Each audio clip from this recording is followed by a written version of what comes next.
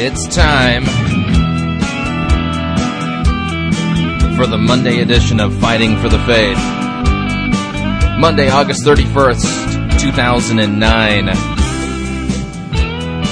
Well, up here in Windiana, we've already got the first signs that fall is about ready to fall. It's upon us. The trees know that winter is coming.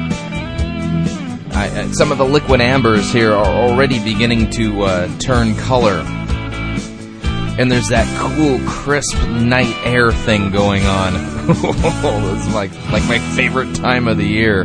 Thanks for tuning in. You're listening to Fighting for the Faith. My name is Chris Roseborough, and I am your servant in Jesus Christ. And this is the program that dishes up a daily dose of biblical discernment, the goal of which is to help you to think biblically, to get you to think critically, and to compare what people are saying in the name of God to the Word of God. This is a very vital and important thing to do because Jesus warned us that in the last days it would be many deceivers, if you would. Scoffers, people who claim to be Christ or claim to have a word from Him, but, they don't. They're just making stuff up. And so what do we encourage people to do? Get into God's Word. Don't just strip mine it for biblical principles that you think that you need to apply in order to please God in your life. Now, understand this. Obeying God is a very important thing to do. But we Christians don't do it out of coercion. We do it because we've been given a new nature in Jesus Christ. We are truly buried with Christ and raised with Christ. And we are new creations in Christ. And therefore, according to our new nature, we can't help but do good works. And at the same time, we have this funny little thing occurring. Well, we're not dead yet. We haven't been raised again with the new resurrection body. Therefore, as long as we tarry and sojourn here in this current world, we also get to struggle against in our sinful nature. And so that's why the Reformers describe the Christian life as simul justus et peccator. That means that we are simultaneously justified, declared righteous by Jesus Christ, and still sinners at the same time. It makes for all kinds of excitement. So anyway, all right, looking here at the program, we've got, I think I've overpacked today's program. I might have to be cutting things. We'll take a look at what we're going to be looking at today. I got a Christian Post story. Katherine Jefferts Schori, the head of the Episcopal Church, has, quote, clarified her heresy comment.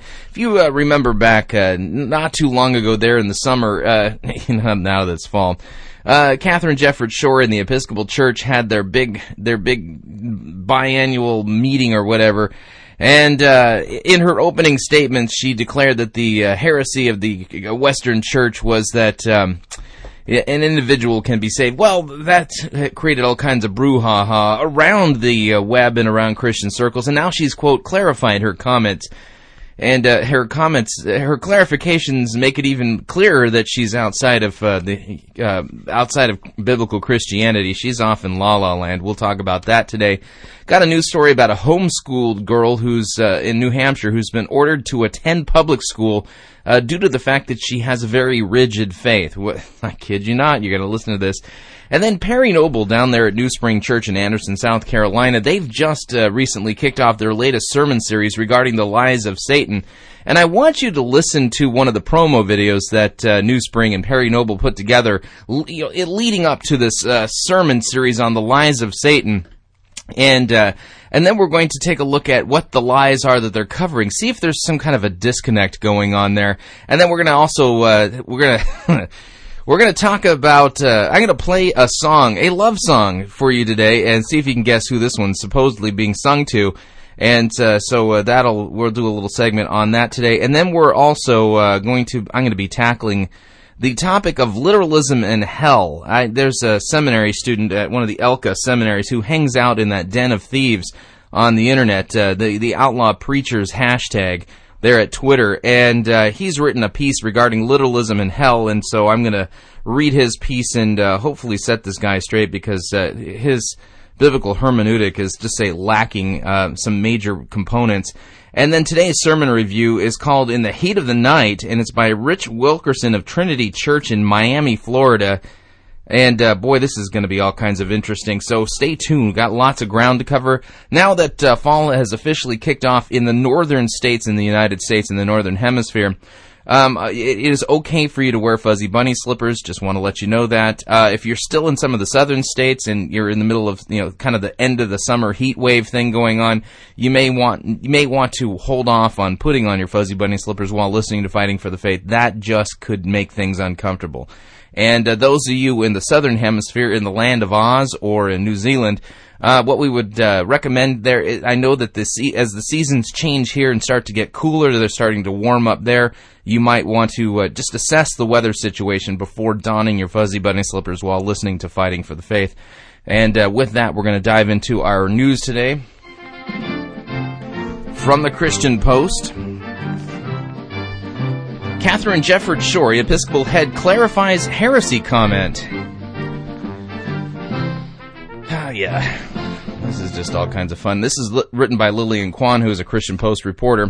We read Episcopal presiding bishop Katherine Jefferts Schori released a statement Thursday defending an address she made last month in which she called individualistic salvation the Great Western Heresy. Acknowledging the national attention and criticism her comments from the Episcopal Church's General Convention drew, Jefferts Schori said the varied reactions came from people who weren't there or who read her statement out of context. Now, here's the funny thing. We didn't read her statement out of context. In fact, here at Fighting for the Faith, if you go back and you check our archives, you will discover that I played her comments in context. In fact, of the 12 minutes of her opening statement, I played almost 9.5 minutes of it. So I did not at all take her comments out of context. And And I heard the same thing everybody else was hearing, talking about the Great Western Heresy of individualistic salvation. Well, now she's had to clarify that because, let's just say she's experienced some heat, and people are basically considering her to be outside of the Christian faith as a result of her comments. To which I would basically say, since when did her comments make her outside of the Christian faith? I mean, this woman left the faith a long time ago. In fact, she's pretty much a judgment from God against the Episcopal Church. I mean, there are no such thing as women pastors or women bishops, and the fact that the head of the Episcopal Church is Katherine Jefferts Schori kind of tells you where they stand regarding the authority of God's Word, at least democratically. Let's just say those who hold to the inerrant Word of God and that the Bible is authoritative are in the minority in the Episcopal Church, and many of those guys have already left that particular denomination and have reconfigured their allegiances with, let's say, confessional Anglicanism from other continents at this point. But we read, quote, "Apparently I wasn't clear," she wrote on Episcopal Life. Quote, "In my address, I went on to say that sometimes this belief that salvation only depends on getting right with God is reduced to saying a simple formula about Jesus." Yeah, we commented on that. She said, Jesus, is reportedly insistent that right relationship depends on loving neighbors. For example, those who say, "I love God," and hate their brothers or sisters are liars. Now, this is perfect. This is a wonderful clarification because, again, it shows us that Katherine Jefferts Schori does not know what the gospel is. Salvation is not dependent upon our loving our neighbors. Now, I got to clarify this, and I'm going to also throw out this alternate statement, which I believe is consistently true, that it is absolutely required for Christians to perform good works and serve their neighbors. Now, you're sitting there going, "Wait a second, that sounds paradoxical. Are you contradicting yourself?" No, not at all, actually. First of all, the singular work of God is to believe in the one whom God has sent. That is Jesus Christ. We are saved by grace through faith apart from any works. There are no works necessary in order for you to be saved. And faith itself, believing, trusting in Christ, is not it's not the one work that you've got to do. In fact, you can't have faith in God. That faith itself is given to you as a gift by God himself. Don't believe me? Read Ephesians chapter 2. Verses 8 and 9. Now, Christians are saved to good works. Now, the reason why Christians do good works is the very same reason why sinners sin. We do what we do because we are what we are. Remember, Jesus said that a bad tree cannot bear good fruit, right? A good tree doesn't bear bad fruit. So here's the deal. Jesus himself argues from what we are. So here we go. Sinners sin because they are sinners by nature. It's true. The reason you are a sinner is not because you sin. You sin because you are a sinner. Conversely, the reason why Christians do good works is because they're saved, because they're Christians. That's what Christians do by nature. Good trees bear good fruit. So the person who says that they love God and then hates their brothers or sisters, that's not somebody who's been regenerated by God. That's ridiculous. That's like saying you believe in flaming snowflakes. It's like saying that you believe in mountains that are also valleys. It just doesn't work, okay? They're mutually exclusive. So somebody who is truly a regenerate Christian would never hate their brothers or sisters. It's not consistent with their nature. Now, if they are being unloving and unkind and doing things that are sinful against their neighbors, they need to repent and trust in Christ for the forgiveness of their sins. Anyway, but Katherine Jefferts Schori here in her little explanation, she kind of overlooks the whole salvation by grace through faith thing. In her opening address to the General Convention in Anaheim, California in July, Jefferts Schori spoke about the crisis facing the Episcopal Church as its members remain divided over the authority of Scripture and homosexuality, and its relationship with some Anglican provinces overseas is impaired. That's because, Katherine, you guys, you deny the authority of God's Word. You give God the middle finger when it comes to homosexuality, and you refuse to listen to what His clear Word teaches on it. And as a result of it, those Anglicans whose consciences are still bound to the Word of God, they cannot be in communion with you because you are rebelling against God. You need to be sharply rebuked and told to repent of your false doctrine and receive the forgiveness of sins for your rebellion against God. It's plain and simple. She said the overarching connection in all of these crises has to do with the great Western heresy, and that we can be saved as individuals, that any of us alone can be in a right relationship with God. That doesn't sound like it needs clarification. You were rather clear the first time. Quote, it's caricatured in some quarters by insisting that salvation depends on reciting a specific verbal formula about Jesus, she told Episcopal delegates. Yeah, that's right. And that point, I say she's correct. Okay, she's correct on that point, but she's missing the whole bigger issue. You are not saved by reciting a prayer. The sinner's prayer does not save you. It's not a magic formula that if you just pray it, then whammo blammo, you're in the kingdom of God. Regardless of what Joel Osteen might say.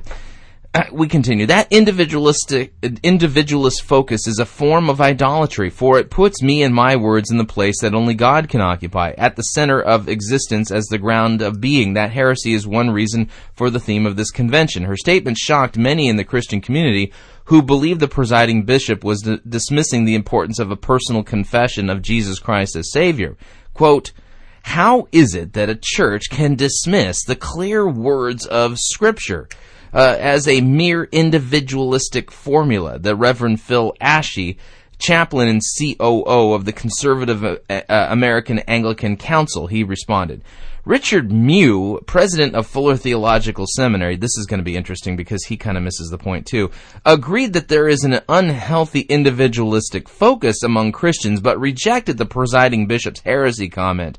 He said evangelicals never downplay the importance of individuals as individuals coming to a saving faith in Jesus Christ, according to Christianity Today. Quote, we never say that an individual's personal relationship with God is not important, he stated. What we do say is that individual salvation is not enough. Richard Mew, president of the liberal Fuller Theological Seminary, his clarifying comments were not helpful either. Yeah, what we do say is individual salvation is not enough. Not enough for what? The thief on the cross. He confesses Christ and asks Christ to remember him to come into his kingdom. The guy didn't perform a single good work that, after his, quote, salvation, the only thing he did was confess and trust in Christ. I mean, he was in the very act of being executed, killed for his crimes, rightfully so. And there Jesus, with him, on a different cross, has a conversation with him and says, today you're going to be with me in paradise. How fair is that? The guy, individually he was saved and he didn't do nothing except for believe in Jesus. That ought to tell you something. Richard Mew. Quote, clarifying her comments, Jefferts Schori explained that the theme of the General Convention, Ubuntu, not the Linux operating system, but the word itself, which means I am because we are, was intentional in focusing on restoring relationships with their neighbors rather than just the individual relationship with God. Individualism, she continues, the understanding that the interest and independence of the individual necessarily trumps the interests of others as well as principles of interdependence, is basically unbiblical and unchristian, she wrote. Who's arguing for individualism? Which branch of Christianity is all in favor of individualism? Quote, if salvation is understood only as getting right with God without considering getting right with all our neighbors, then we've got a heresy, an unorthodox belief on our hands. Let me read that again. See if you can hear the confusion of law and gospel here. Quote, if salvation is understood only as getting right with God without considering getting right with our neighbors, then we got a heresy, an unorthodox belief on our hands. Now here's the problem, Catherine. Your statement there is heretical itself. Because here's the deal. Individual salvation is not me getting right with God. You got to understand, at its fundamental level, it's God making me right with himself, reconciling me to himself through what Christ did on the cross. What was my contribution to that getting right? Well, my contribution was my sin. If you really want to get technical here, but there was no good work on my part. There was no effort on my part. No nothing on my part. I was made right with God through what Jesus Christ did. I didn't do nothing. Okay? As a result, though, the fruit of that reconciliation now is that I've been set free from sin, death, and the devil, and can serve God and serve my neighbor in love. I've been set free to love God and to love my neighbor. So if I truly am a Christian, truly have been regenerated through the work of the Holy Spirit, through God's Word and the proclamation of the gospel, through the means of grace, then I am... How could I not serve my neighbor? Reconciled to him? I may not be, quote, reconciled to my neighbor, but the thing is, I'm going to go and serve him. I'm going to love him, and I'm going to tell him the truth, that Christ died for his sins. And I'm going to serve him through the work that I do here at Fighting for the Faith, and through being a good dad, and the work I do in the vocations, and the things that God has put me into.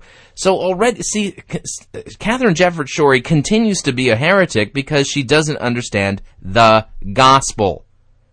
We are saved by grace through faith apart from works. And we are saved unto good works because Christians by nature do good works because that's what their new nature does. Or as James would say, just as the body that is not breathing is dead. How do you know if a body's dead? It ain't breathing. It can't fog a mirror. So faith without works is dead. You see what I'm saying? Anyway. Okay, she added, salvation depends on love of God and our relationship with Jesus. No, it doesn't. Salvation does not depend on love of God and our relationship with Jesus. Salvation depends on faith. It trusts in God for the forgiveness of sins through Christ's death on the cross. Love of God is the law. And we give evidence of our relationship with God in how we treat our neighbors nearby and far away. She's right to a degree on that last statement. Yeah, we give evidence. It's all imperfect here in this lifetime. Salvation cannot be complete in an eternal and eschatological sense until the whole of creation is restored to right relationship. That's right. It'll be restored to right relationship when Christ comes and destroys the heavens and the earth and remakes them. Death and resurrection is the way, by the way. We anticipate the restoration of all creation to right relationship Yeah, no, you're sounding like Rob Bell there, and he's wrong. And we proclaim that Jesus' life, death, and resurrection made that possible in a new way, whatever that means. Anyway, during the convention, the Episcopal Church's House of Deputies approved a resolution that declares the denomination's ordination process open to all individuals, including practicing homosexuals. Yeah, see, again, their heresy is just compound, and what do they have? They have a religion of works. Love God. Love God is not the gospel. Repent and receive the forgiveness of sins. That's the clarion call of the gospel. Sad. All right, another Christian Post story here. This one written also by Lillian Kwan. A homeschool girl ordered to attend public school over her rigid faith. This one's a little bit frightening. You listen carefully to this particular story. Amanda Kurowski, a Polish gal, is a 10-year-old homeschool gal who performs well academically and is socially well-adjusted. But her strong Christian beliefs were reason enough for a New Hampshire court to order her out of homeschooling and into a public school. Let me read that sentence again. Her strong Christian beliefs were reason enough for a New Hampshire court to order her out of homeschooling and into a public school. It sounds to me like the state of New Hampshire considers it to be illegal for a child to have a rigid and strong Christian faith. And therefore, they're going to punish this girl by putting her in public school in the hopes that it will destroy her rigid faith. The daughter of divorced parents, Amanda, has been homeschooled by her mother, Brenda Voidach, since first grade. Her father, Martin Kurowski, is opposed to homeschooling, arguing that it prevents adequate socialization for Amanda with other children. He requested that she be placed in a government school. In the process of renegotiating the terms of a parenting plan for the girl, the guardian ad litem, who acts as a fact finder for the court, reported that Amanda was found to lack some youthful characteristics, partly because she appeared to reflect her mother's rigidity on the questions of faith. The GAL concluded that Amanda would be best served by exposure to different points of view at a time in her life when she must begin to critically evaluate multiple systems of beliefs and behavior and cooperation in order to select as a young adult which of those systems will best suit her own needs. This is frightening. Although there is no dispute that Amanda is excelling academically and is generally interactive with her peers, her religious beliefs were seen as being held a bit too sincerely. So it's okay for children to have sincere religious beliefs in the state of New Hampshire, so long as they don't hold them too sincerely. Alliance Defense Fund Allied Attorney John Anthony Simmons explained to the Christian Post, quote, "What this has become is an assault on the child's faith," and he's right. Judge Lucinda V. Sadler approved the GAL's recommendation earlier this summer and ruled that it would be best in Amanda's interest to attend a public school in the 2009-2010 academic year. Education is by its nature an exploration and examination of new things, the court order reads. A child requires academic, social, cultural, and physical interaction with a variety of experiences, people, concepts, and surroundings in order to grow to an adult who can make intelligent decisions about how to achieve a productive and satisfying life. Sadler stated in the order that the court did not consider the merits of Amanda's religious beliefs, but only the impact of those beliefs on her interaction with others. This is really bad here. So, you know, if we were doing pirate Christian radio in New Hampshire based upon this precedent here, okay, then basically, you know, the court could order pirate Christian, you know, the hosts of pirate Christian radio to also have to work at secular stations and to allow Howard Stern, to actually have to work for Howard Stern in order to, because we might hold our beliefs too sincerely. This is a very bad precedent, and I'm really hoping these people fight this. This is really messed up. So she's ordered into public school, not because she's not slacking academically, she's excelling. She's not socially maladjusted, she's really socially well-adjusted. But see, the problem is she holds her religious beliefs too sincerely. Who sets the standard for what is considered sincere enough and then too sincere for a child to hold their faith? My children aren't interested in Buddhism. They're not interested in other religions. Can they come and basically order that my children stop going to the church that my wife and I attend because they hold their religious beliefs too sincerely? This is seriously dangerous. Oh, this is a very bad precedent here. Okay. And while the court is extremely reluctant to impose on parents a decision about a child's education, Sadler noted that there was an absence of effective communication between the parents. Simmons filed a motion this week asking the court to reconsider and stay its decision. He contends that the mother enrolled Amanda in 3 public school courses and got her involved in extracurricular activities such as gymnastics and softball in an effort to acknowledge the father's concerns. Evidence also reveals that homeschooling has not deprived Amanda of socialization, as the father has argued. The order issued by the court also acknowledged that Amanda is generally likable and well-liked, social and interactive with her peers, academically promising, and intellectually at or superior to grade level. Quote, parents have a fundamental right to make educational choices for their children. In this case, specifically, the court is illegitimately altering a method of education that the court itself admits is working, Simmons stated. It's not the court's role to decide whose beliefs are right or whether or not someone is as skeptical as the court thinks she should be. Can anyone imagine a court ordering a child out of a government school and into homeschooling because the child is a rigid secularist? Well, of course not, he noted. The court has intruded on the child's most fundamental liberties and should reconsider this unconstitutional encroachment. Yeah, the last time I checked the Constitution, I thought we had religious freedom here in the United States, that you can believe what you want to believe. It's not the job of the court to say that you hold your religious beliefs too rigidly. I see a Supreme Court case coming up here. This is rather interesting.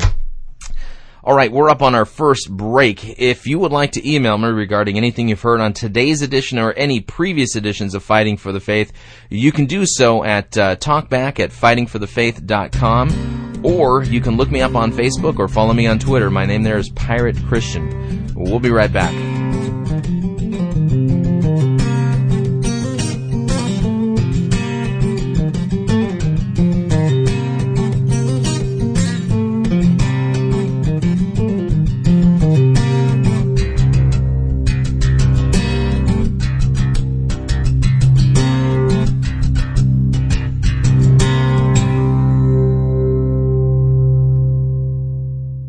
God doesn't need your good works. Your neighbor needs them.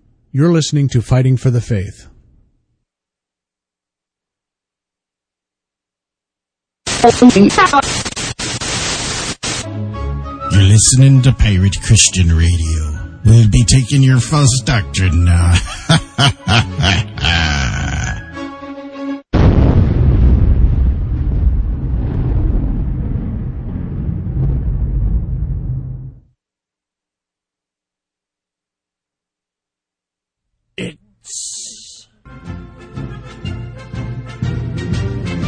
Monty Python's Flying Circus Church.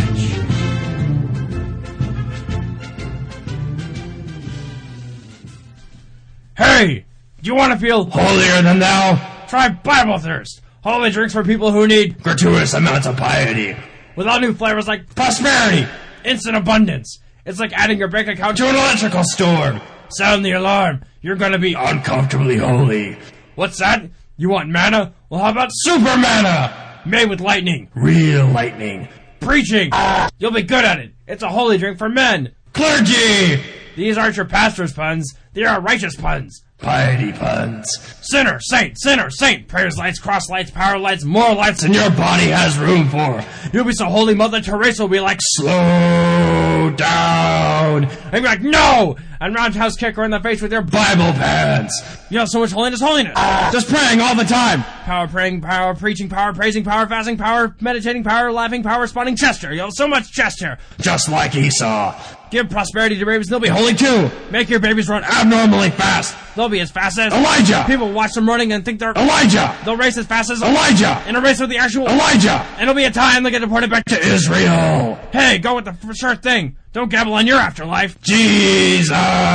Try Bible thirst. The energy that will make you holy.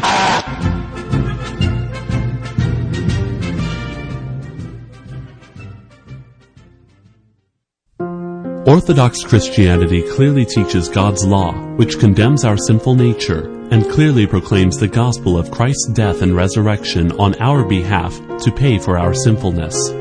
These truths of Holy Scripture are timeless and objective. However, a creeping fog known as the emergent church threatens to unravel these clear teachings by redefining the vocabulary and core beliefs of the Christian faith in terms of subjective personal feelings and experiences. That is why Pirate Christian Radio is proud to offer The Emergent Church, Undefining Christianity, a book by Bob DeWay that is widely regarded as the best book available on the emergent heresy. The book is $12.95 plus $4 shipping and handling, and all proceeds directly support the Christ-centered ministry of Pirate Christian Radio. Log on today to piratechristianradio.com and order your copy of The Emergent Church, Undefining Christianity.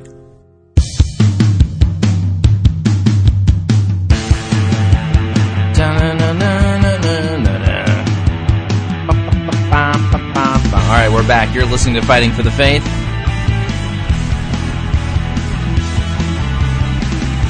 Warning, this program could cause you to become supremely dissatisfied with your church, especially if you're attending one of those churches where the pastor thinks his job is to basically turn the church into a self-help center. Meet the felt needs of unbelievers by giving them tips and tricks from God's Word to apparently make their life more satisfying, more to experience greater abundance, or whatever it is that they're doing it, rather than preaching Christ and Him crucified for our sins. Yeah, and funny enough, I think on tomorrow's program I'm going to be playing a Spurgeon sermon. We're going to listen to a historical sermon from Charles Hadley Spurgeon. He's a Reformed guy. He's a Calvinist. I'm not a Calvinist. I'm a Lutheran. There are some differences, but we're generally in the same camp. And I'll tell you this, interesting sermon, because he claims that the purpose of preaching is to proclaim Christ. It's all about proclaiming Jesus, Him and Him crucified for our sins. So listening to this program, well, that could cause you all kinds of problems. But I warn you ahead of time, not because I'm being tongue-in-cheek, but because literally that's exactly what can happen listening to this program. Because it's just a matter of time before God's work does its thing and you realize you ain't actually being fed there. You're actually being starved to death by someone who's supposed to be an under-shepherd of the great shepherd, Jesus Christ. That being the case, your conscience kicks in. The Holy Spirit just says, wait a second, you're not being fed. You might need to go somewhere else. Just saying. And, alright, need to remind you all, Fighting for the Faith is listener-supported radio. That means your financial support is vital for us to continue bringing Fighting for the Faith, not only to you, but to other people.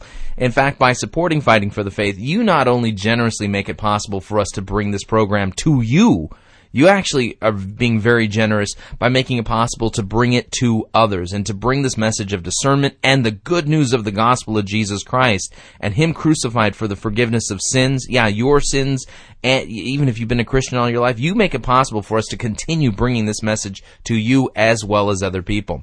Would you strongly consider, more than consider, would you partner with us so that we can continue to bring this important radio outreach to people? You can do so by visiting our website, fightingforthefaith.com, and clicking on one of our friendly yellow donate buttons. Yeah, that's right. We have friendly yellow donate buttons. They're there right there on the homepage. It allows you to send in your gift securely, instantly, right there using the internet.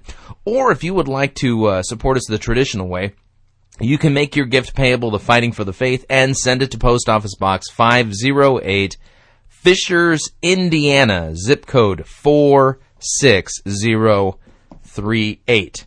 All right, Perry Noble of New Spring Church. I think he's in week 2 of a brand new sermon series on the lies of Satan. Now, this particular sermon series title is one that I would go, whoa, we better pay attention to this, because, we are all about exposing satanic lies.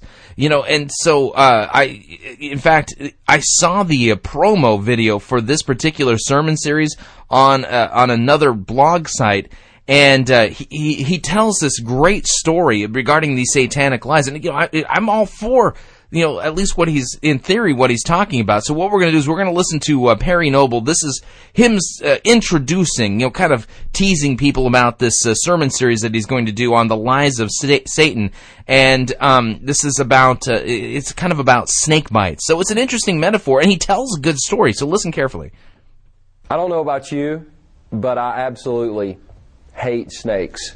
Now, I know there's some people here today, and you love snakes, and you're weird, because snakes were created by God to be hated.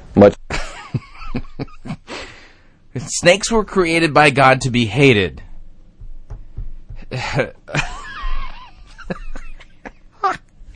All right, we're learning a little bit more about Perry Noble here. By the way, that's not in the Bible. Those of you who like snakes and keep them as pets, he's not saying anything that's biblical here. That's actually a lie, but it's his opinion. We continue. It's like cats and spiders. So snakes, cats, and spiders were all designed by God to be hated. You're a redneck if. Anyway, we continue. A few weeks ago, I heard a true story, that literally freaked me out just a little.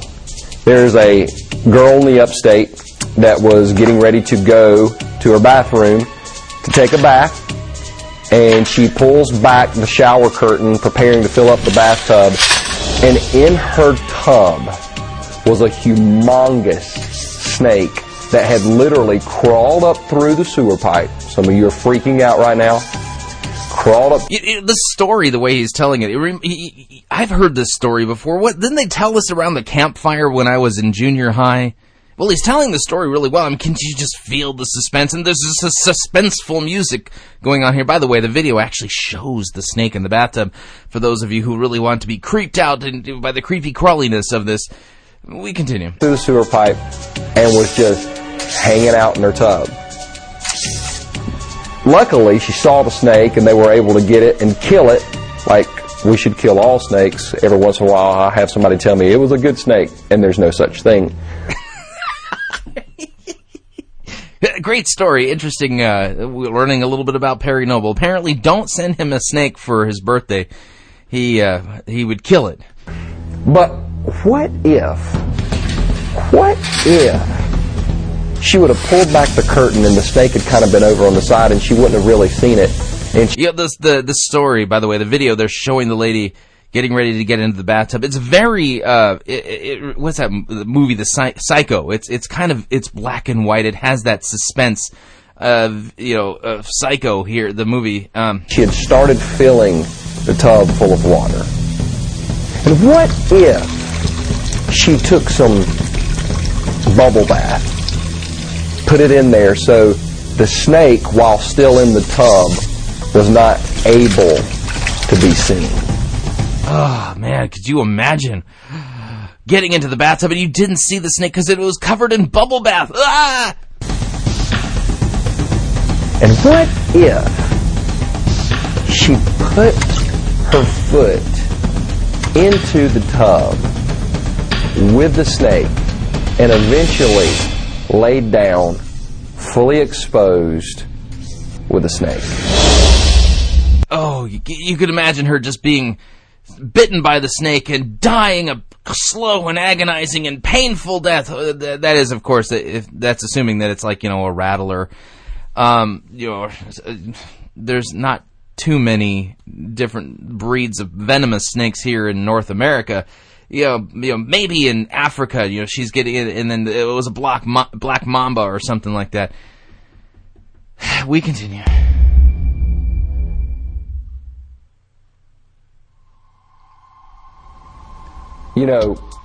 What's really sad is while that story freaks us all out just a little bit, and it's going to make us all go home and look at our bathtubs, The church, in many cases, is guilty of the same thing. The Bible says that Satan, the first time he appeared in Scripture, he appeared as a snake. And he distorted the Word of God. He deceived Adam and Eve. Now, okay, all of this storytelling, all of this suspense, all of this buildup, it is coming to a very valid biblical point. We're coming back to the snake in the garden and Satan's lies, right? I mean, this is huge. I mean, this is important. I mean, isn't this what discernment's all about? We continue. And eventually brought about their destruction because of the lies that he told. The Bible says in John chapter 8, verse 44, Jesus is talking and he said, "You belong to your father the devil, and you want to carry out your father's desire. He was a murderer from the beginning, not holding to the truth, for there is no truth in him. When he lies, he speaks his native language, for he is a liar and the father of lies." Another great biblical point. Fantastic, passage of Scripture to bring up here. I mean, great. I'm glad to hear that Perry Noble and New Spring Church are going to basically rip the facade off of Satan's lies, and they're going to expose them for the lies that they are. We continue.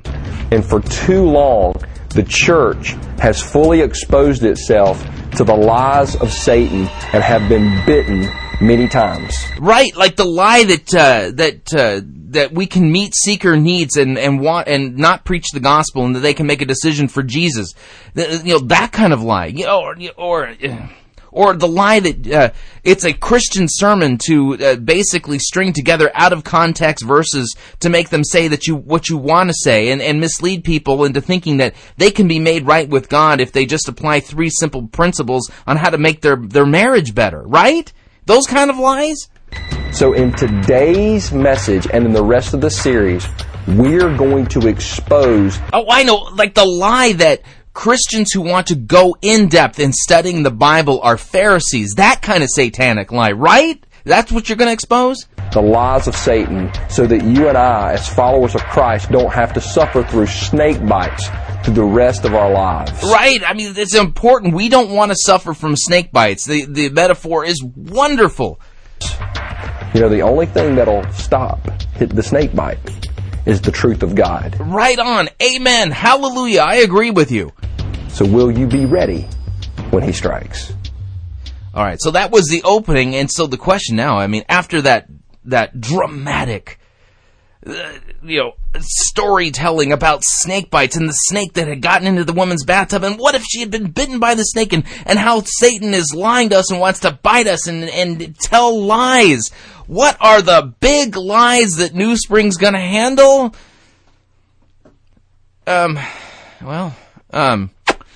Week number 1. This is a 5-week sermon series by New Spring Church. The big satanic lie that God will never put more on us than we can handle.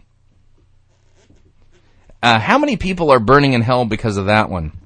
Yeah, that big satanic lie. God's never going to put more on us than we can handle.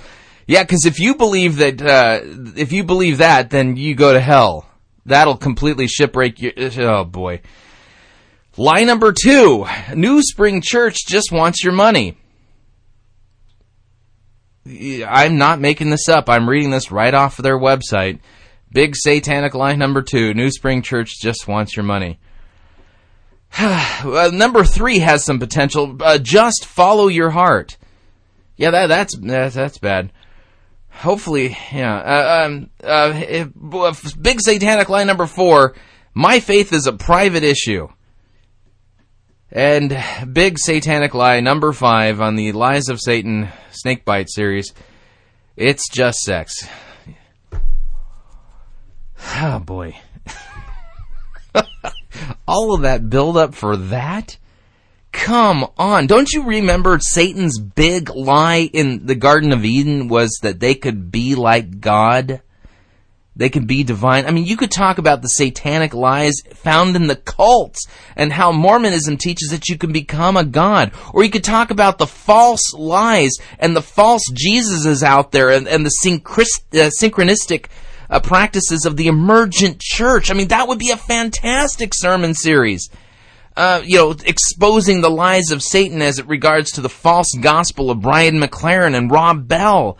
Those kind of lies. But instead, we've got the big satanic lie that New Spring Church just wants your money. Why do I feel like this is, a build-up to nothing? Or the big satanic lie that you are saved by your works. Or, unbelievable. Talk about missing the forest. I mean, it's not even because of the trees at this one. This is just ridiculous. Because, Satan, since the foundation of the earth, has been trying to kill New Spring Church and been telling people that New Spring Church just wants their money. Yeah, that's just that. I mean, that one goes all the way back to the Garden of Eden. In fact, I think that was the fourth temptation of Satan's of Jesus there in the wilderness by Satan. Remember we got turn these stones into bread. Worship me and all that kind of stuff. And then you have Satan saying, and believe that New Spring Church just wants your money. And Jesus replied back to, never mind. Unbelievable. Nice try there, Perry. You might want to read your Bible a little bit more and actually preach about some real satanic lies. The real ones. Oh, man. All right. Switching gears here. All right, I'm going to play for you a little bit of a song. And see if you can figure out who this song's being sung to. Here we go. The name of the song is The More I Seek You. Here we go.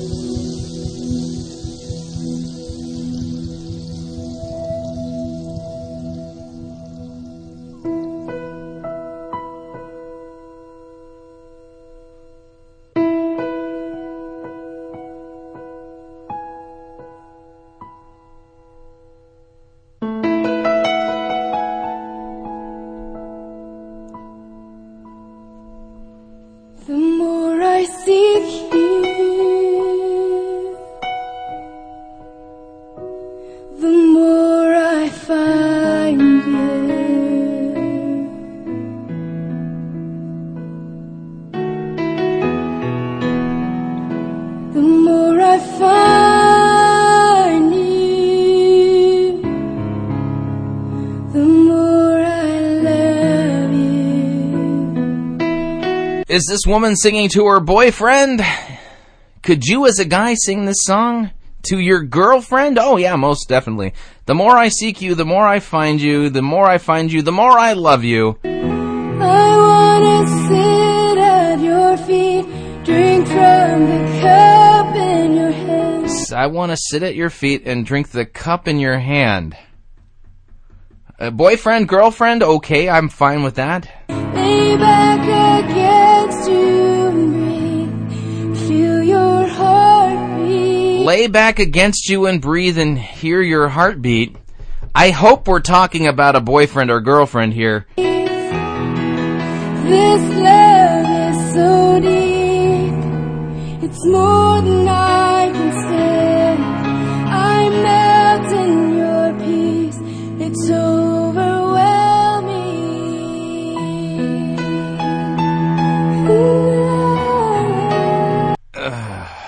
by the way, this is a supposedly a Christian praise song, and my ick factor this is the kind of song that turns Jesus into my bearded girlfriend, and boy, I am not homosexual, and there is no way I'm French kissing Jesus, and there's no way I'm going to lay back against him and hear his breath and his heartbeat. Oh, come now, no way, no ho.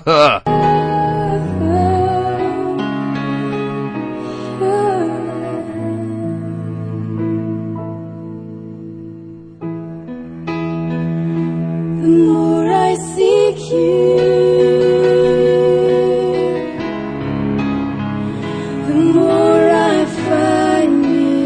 Just repeat this particular love song 4 times, and you've now got a praise song. The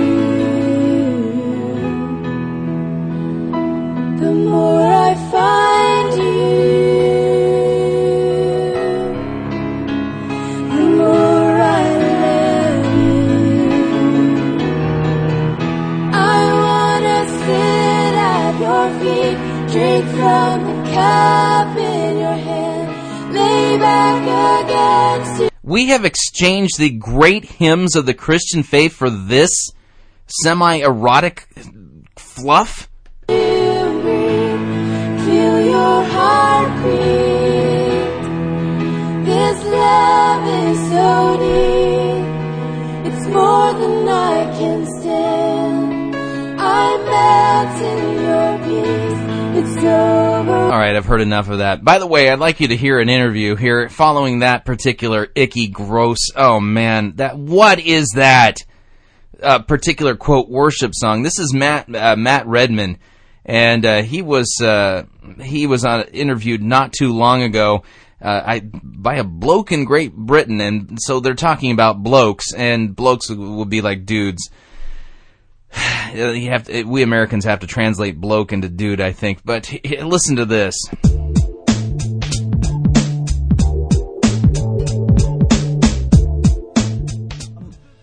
I was at church the other week, and I was chatting to someone. And this is John Buckeridge, editor of Christianity magazine there in Great Britain, and he's interviewing Matt Redman about how come worship songs aren't for the blokes. That would be for dudes. He was a blokish sort of a bloke, if you know what I mean.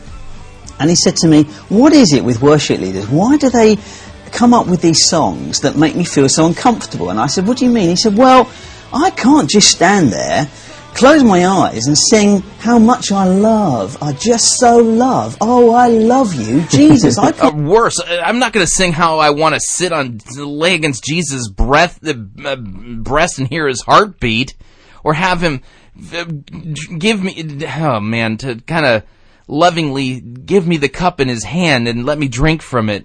Give me a break. I can't sing a love song to a bloke. It doesn't do anything for me. Yeah.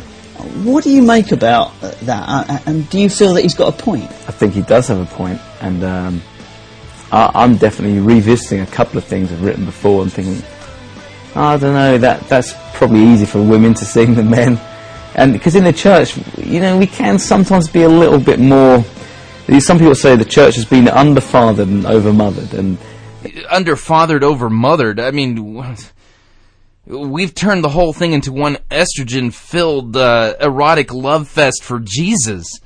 Yeah, just can't do that. It's an interesting point that, like you say, a blokey bloke coming in, is he going to connect with what's going on? And, some of this kind of romantic... A blokey bloke. I guess that's a duty dude. Is he going to connect with what's going on? No, I am not... will not sing those songs that make me feel like I'm supposed to French kiss my bearded girlfriend, Jesus. Imagery used in worship. The more and more I think about it, and the more I study Scripture, I think, I'm not sure about some of this. And good, I'm glad to hear that Matt Redman at least isn't so sure about some of this, because I can tell you, I ain't sure about it at all. In fact, I'm just downright sure that it's just gross and wrong. We should be singing the great hymns of the Christian faith and what Christ has done. Mighty fortress is our God, that kind of stuff, rather than this, I want to lay on your breast and hear your heartbeat. So I'm on a learning curve. I don't have all the answers. I feel like, I feel like a word like beautiful, you say, as a lovely song I used to love, isn't he beautiful? And I still love it. I grew up on this song, it's a Vineyard song. And it really affected a lot of change in my life.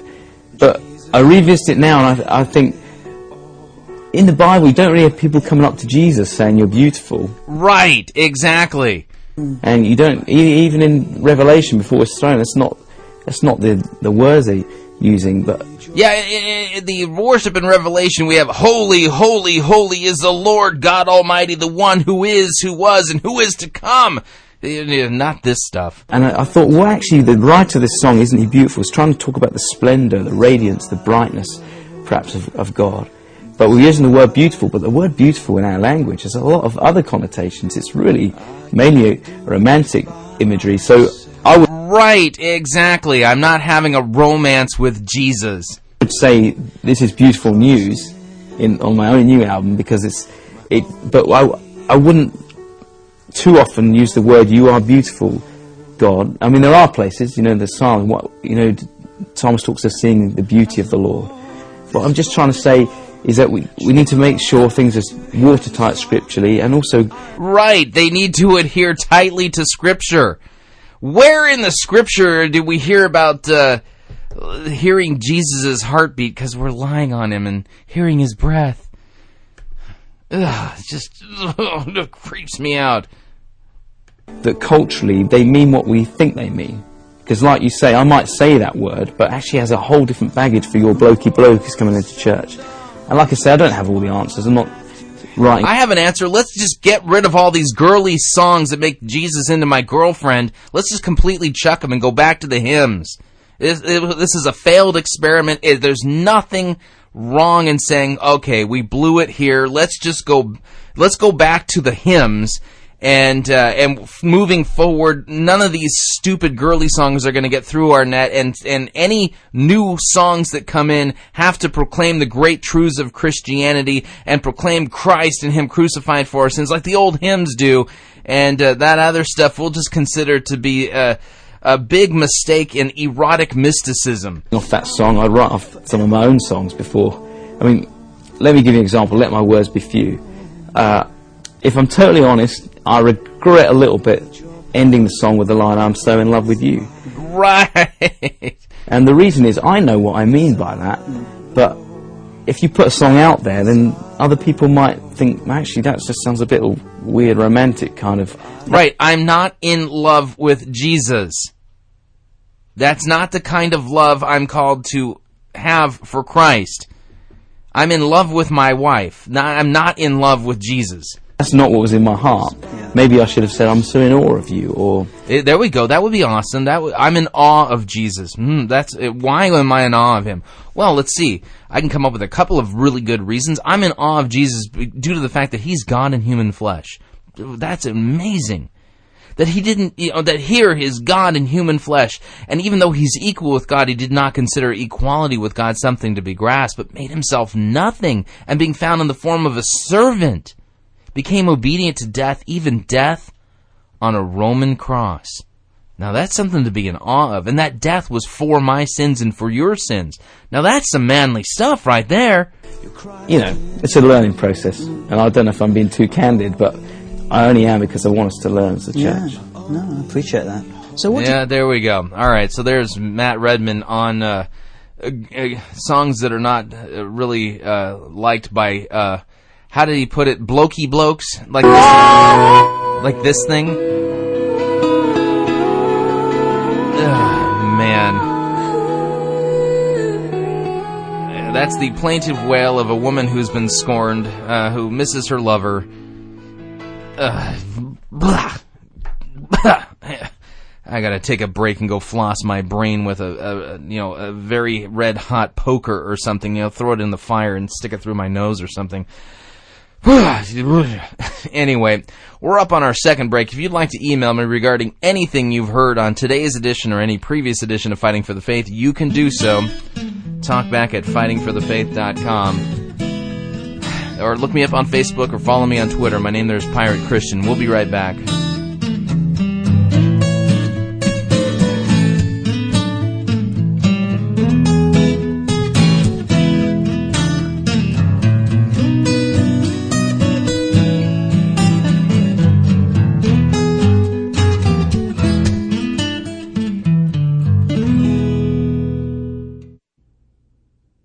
Sissy-oprified religiosity won't save you. You're listening to Fighting for the Faith.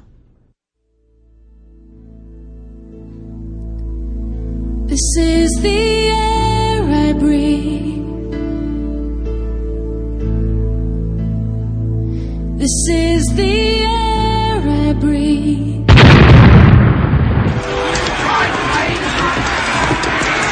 I've had enough of the sissy, pansy, turning photo-written music you have the audacity to call worship. Men, put this entire girly praise bed in the boo box. let's wheel in the organ and get some real worship music underway.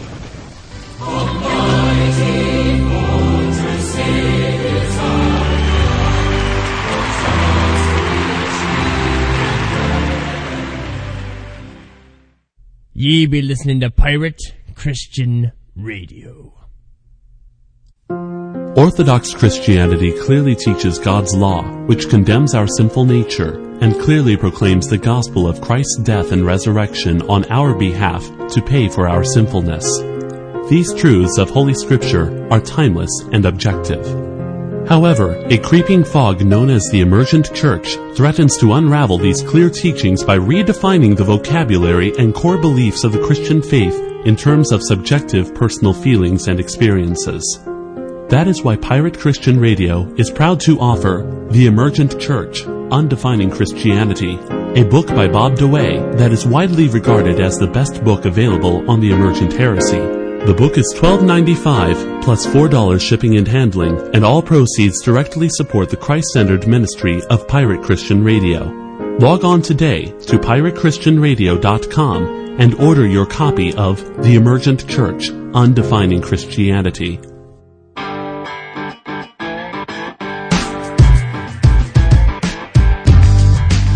All right, we're back. Hour number 2 of Fighting for the Faith straight ahead here on this feels like fall Monday, August 31st.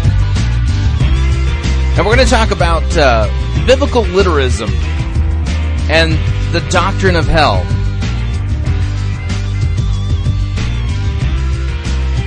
The claim from liberals and, quote, progressives is, you're nothing but a Bible literalist. The funny thing is that there are certain things from the Bible they take literally. For instance, the biblical liberals, the biblical liberals, is there such a thing? The liberals and the progressives and the gospel reductionists, they take grace literally. They take, when God says love God and love neighbor, they take that literally. Hell? Well, it's obvious Christ is speaking allegorically. Sin?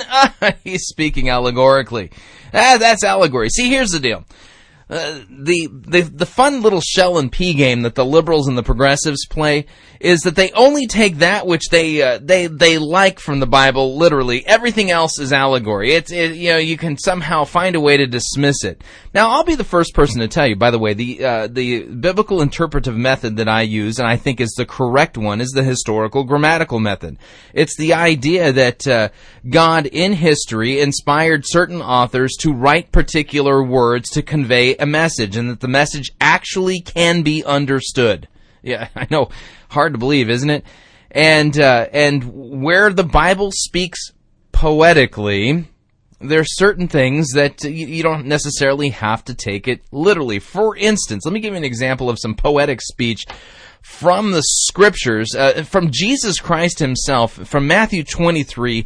Jesus, getting ready to make his triumphal entry into Jerusalem, says, "O Jerusalem, Jerusalem, the city that kills the prophets and stones those who are sent to it. How often would I have gathered your children together as a hen gathers her brood under her wings, and you would not."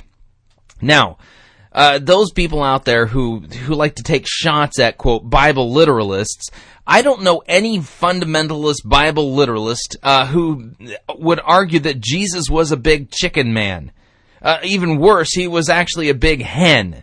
And that Jesus stood about 6 feet tall and had wings like a chicken, and even worse, he was a female chicken. I don't know anyone out there that would make that case. Okay, but using the biblical progressives, if you would, and those people who take shots at literalists, if they would be consistent with their hermeneutic, if they would be consistent with their claims, and they're not, they're classically inconsistent. Why? Because what becomes the judge and arbiter of what's true in Scripture is not what God's Word says, but their own subjective ego. If they were consistent, they would basically have to argue, well, listen, because this has figurative language in it about Jesus and saying that he would gather his chickens, like a hen gathers her little chicks. We can't know what this passage says. We have to figure out a way to allegorically interpret it. it doesn't make any sense at all. But anyway, by way of kind of arguing this from the opposing side, we've got a young guy by the name of Josh Samuelson who hangs out in that den of robbers, also known as the Outlaw Preachers over at Twitter. And he's written a little piece called Taking the Bible Literally, and he's going to talk specifically about the doctrine of hell. Now, Josh, from what I've been able to gather, is a young seminarian of Elka ilk, and we read his blog post. He says, I've decided to start a little series on biblical literalism. Since that seems to be at the heart of much of the disagreement in the church, I'll admit now that I'm not a literalist. Well, what do you take literally from the Bible, Josh? Anything? Oh, I know. Love God and love neighbor. That we got to take literally. But everything else, not. So much of the Bible was clearly written to be taken as allegory, hyperbole, or metaphor, etc., that I can't imagine how annoyed the authors would be if they knew their words were being taken literally. Again, I agree that there's some parts of Scripture that are not to be taken literally because it's... For instance, Jesus as the big chicken man, that's not to be taken literally. But that doesn't mean that we're to somehow turn the Bible into a wax nose. You gotta understand, there's different genres in Scripture. Some stuff is poetic, for instance, the Psalms. Some stuff is historical narrative, to be taken historically literally, yes. Other stuff is parable. You have to interpret it. And what's the big interpretive method? Well, you find Christ in the gospel in it. Other stuff is apocalyptic. Let's take the book of Revelation. There are pictures in the book of Revelation that are difficult to decipher, and yet there's other stuff in the book of Revelation that we can take more or less literally. But again, I digress. Let me continue reading. On the other hand, I don't believe in just throwing out passages I don't like. It's quite easy to just ignore something we don't like, but I think the Word of God is revealed most strongly when we find the gospel hidden in a difficult passage. One of Luther's great realizations happened when he did exactly this. His understanding of external righteousness came from studying a passage that he felt he just could not accept. What's funny there is that the passage you're referring to is Romans chapter 3, and it wasn't until he understood what it literally meant, but now a righteousness from God apart from the law has been revealed, a righteousness that is by faith from first to last. It wasn't that he allegorized it, he finally understood how to literally interpret it. But I digress. Now this brings me to my topic today, hell. I don't claim to be a universalist, but I don't feel a need to refute universalism either. If hell exists, I hope that no one ever goes there. My interpretation of the Bible in its context suggests that there's something like hell that Jesus is talking about, something like hell. My faith doesn't really rest on this idea, which is kind of a dumb way of putting it. Who cares if your faith rests on it? The question is, does the Bible teach it? So there's something hellish taught in the Bible, something like hell. It's something hellish. We continue.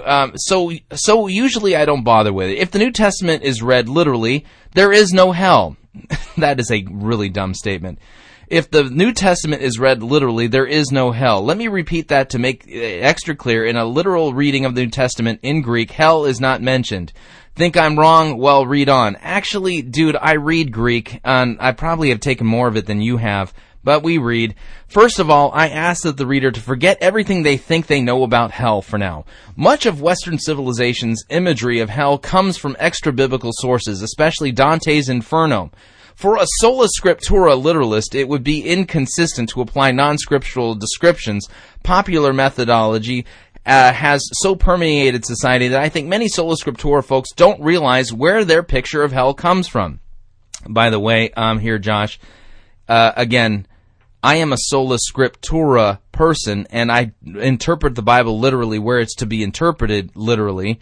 And hell happens to be one of those places where it is to be interpreted literally. But we'll get there in a second. We'll just show you from the text. Now, as far as I've been able to find, there are two terms in the New Testament that have been mistranslated as hell in English, Hades and the Hinnom Valley, or Hadu or Gehenna in Greek.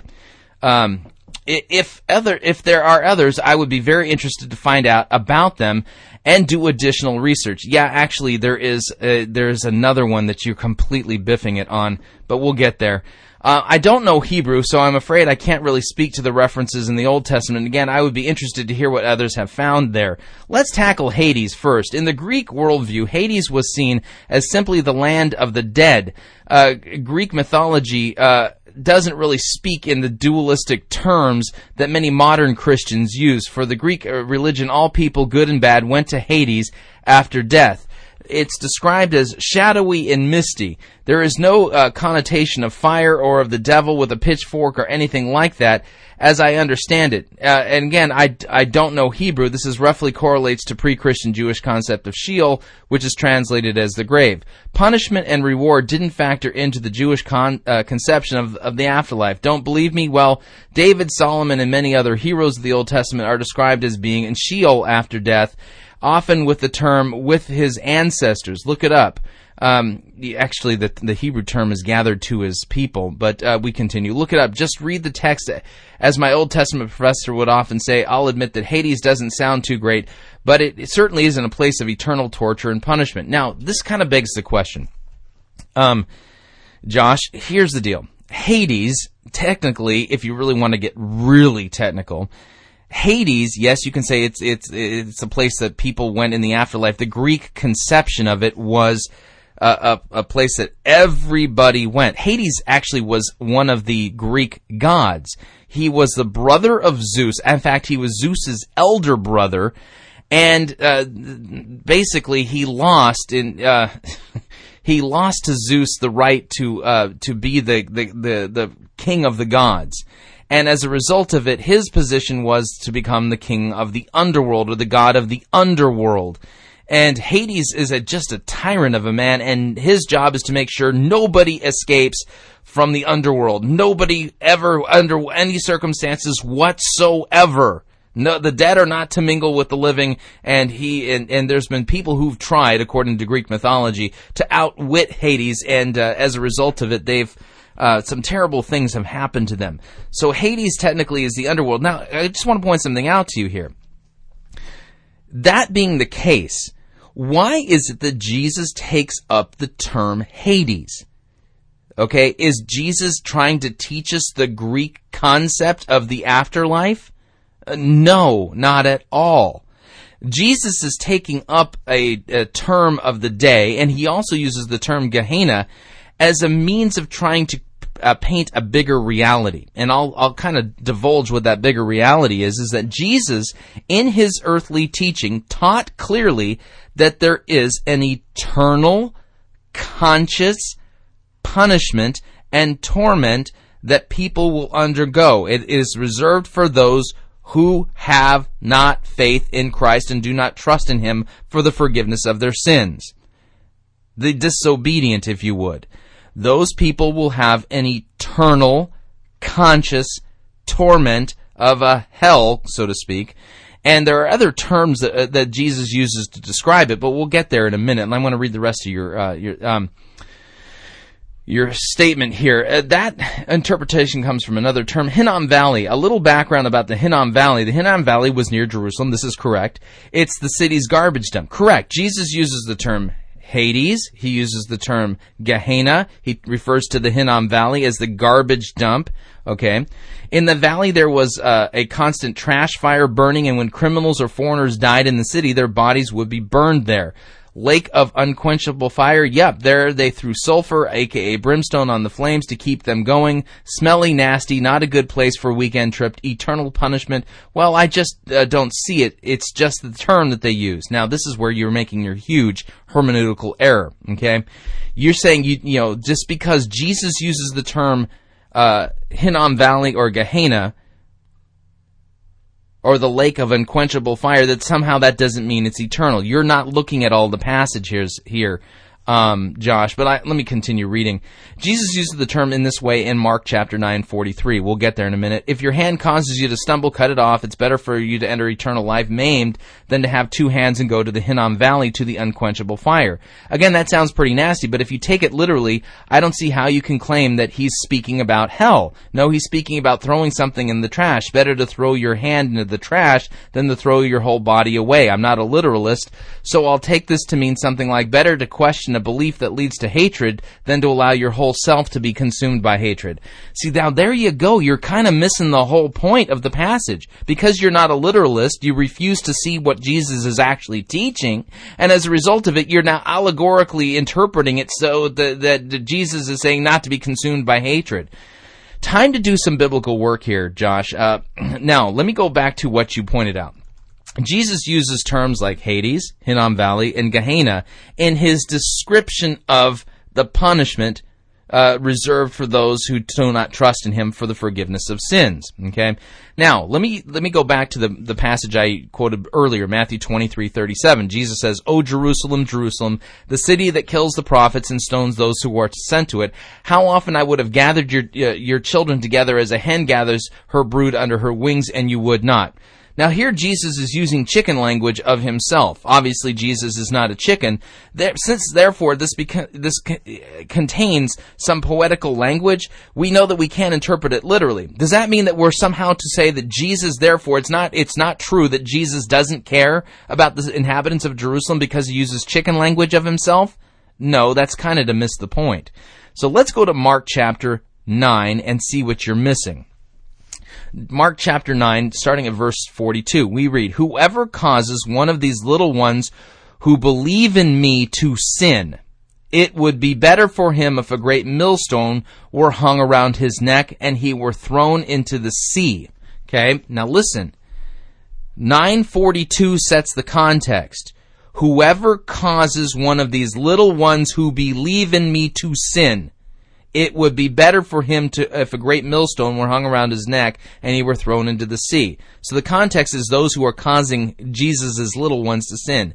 He says, if your hand causes you to sin, cut it off. It's better for you to enter life crippled than with two hands to go to hell, or the Hinnom Valley, or Gehenna, okay, to the unquenchable fire. Now Jesus here is making it very clear. It is better to enter life than to go to eternal punishment. And he's using terms to describe what that eternal punishment is about. Again, hell is a conscious, eternal torment and punishment for those who do not have faith in Christ. So he's using the term Hinnom Valley and the unquenchable fire as terms to describe what that eternal conscious punishment is like. Okay? But we'll back this up from some other passages. He says, if your foot causes you to sin, cut it off. It's better for you to enter life. Enter life. Notice, again, life. Lame than with 2 feet to be thrown into hell. Now, this is important. All of the people listening to Jesus' teaching at this point, they were all, quote, alive. So when Jesus says it's better for you to enter life lame, what does he mean by enter life? Again, this is life eternal, and I'll back it up from some other passages.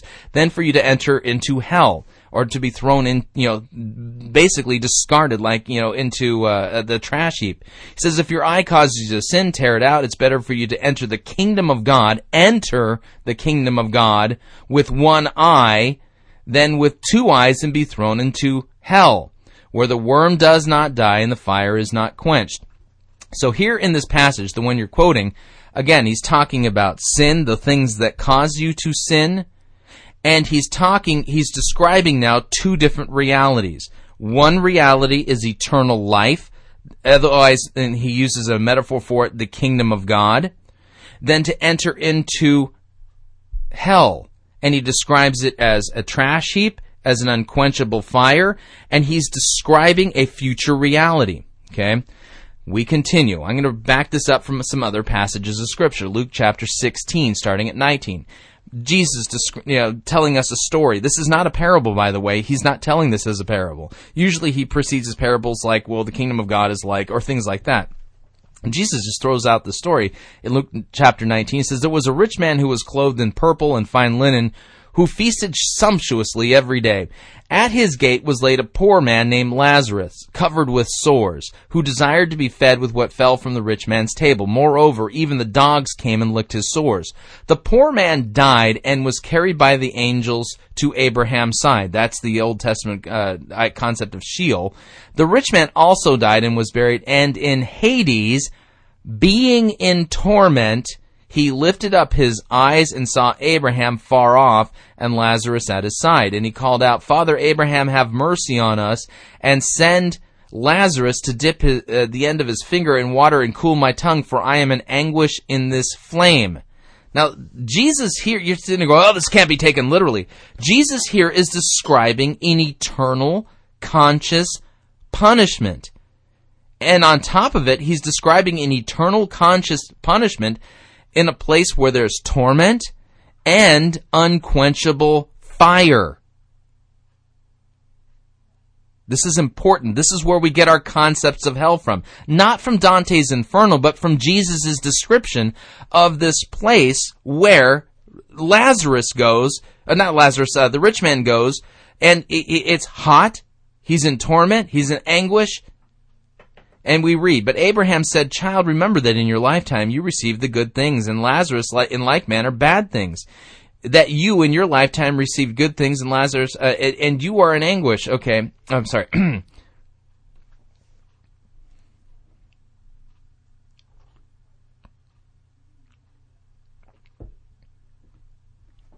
But Abraham said, Child, remember that you in your lifetime received your good things, and Lazarus, in like manner, bad things.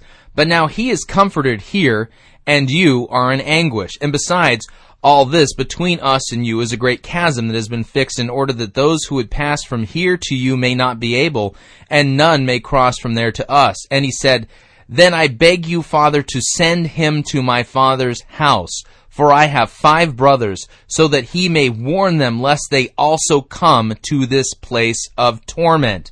But Abraham said, They have Moses and the prophets. Let them hear them. And he said, No, Father Abraham, if someone goes to them from the dead, they will repent.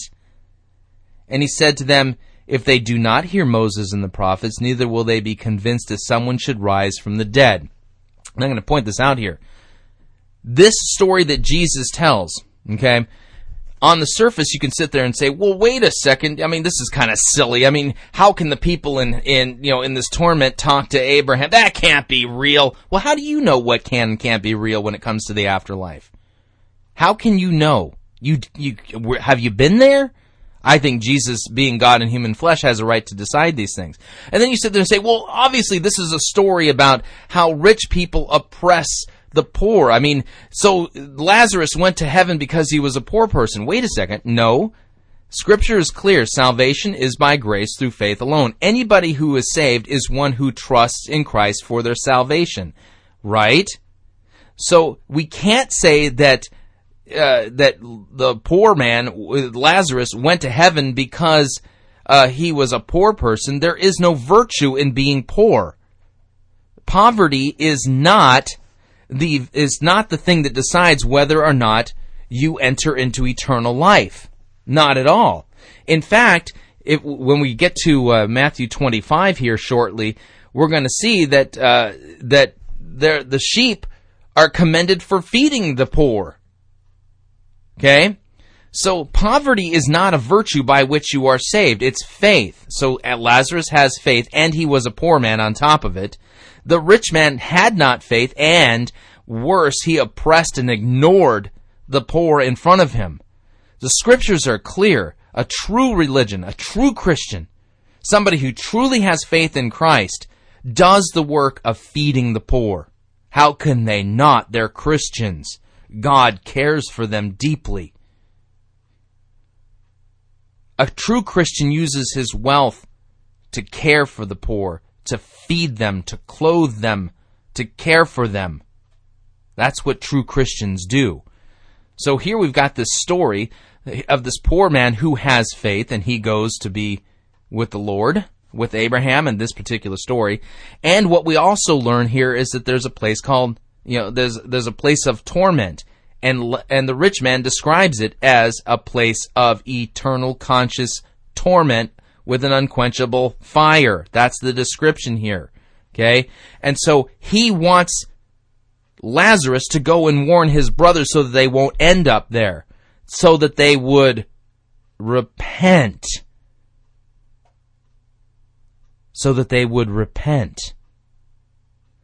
And the kicker in the story is that he said he thought that they would repent if somebody rose from the dead to go tell him. And Abraham says if they don't hear Moses and the prophets, which proclaim Christ, by the way, neither will they be convinced if someone should rise from the dead, referring to Jesus himself, who is the one who did rise from the dead and calls all men everywhere to repent. Now, Revelation chapter 14, we read, another angel, verse 9, but another angel, a third, followed them, saying with a loud voice, if anyone worships the beast and its image and receives a mark on his forehead or on his hand, he will also drink the wine of God's wrath, poured full strength into the cup of his anger, and he will be tormented with fire and sulfur in the presence of the holy angels and in the presence of the Lamb. And the smoke of their torment goes up forever and ever, and they have no rest day or night, these worshippers of the beast and its image, and whoever received the mark of its name. So here in Revelation chapter 14, we have another picture of this eternal conscious torment. And here it's talking about those who receive the mark of the beast and worship the beast from Revelation chapter 13 and 14. And it says that their torment and they're tormented in the presence of God and the holy angels and in the presence of the Lamb forever and ever. This is not Dante's Inferno. This is the book of Revelation. Revelation chapter 19, we hear, and after this I heard what seemed to be a loud voice of the great multitude in heaven crying out, Hallelujah! Salvation and glory and power belong to our God, for his judgments are true and just. For he has judged the great prostitute who corrupted the earth with her immorality, and has avenged on her the blood of his servants. Once more they cried out, Hallelujah! The smoke from her goes up forever and ever. Interesting picture of of hell, isn't it? And they're rejoicing and praising the Lord, God, the Almighty One, because he is tormenting and punishing the great prostitute forever and ever. Interesting thing to praise God about, isn't it? But see, that's the thing. We can praise God when he sends people to hell because his judgments are just. They are not unjust. And we can praise and thank God that he's sending people to hell. Kind of a weird way of thinking about it, isn't it? But that's what we read here in Revelation chapter 9. Revelation chapter 20, verse 10, 14, and 15, we read, and the devil who had deceived them was thrown into the lake of fire. Okay?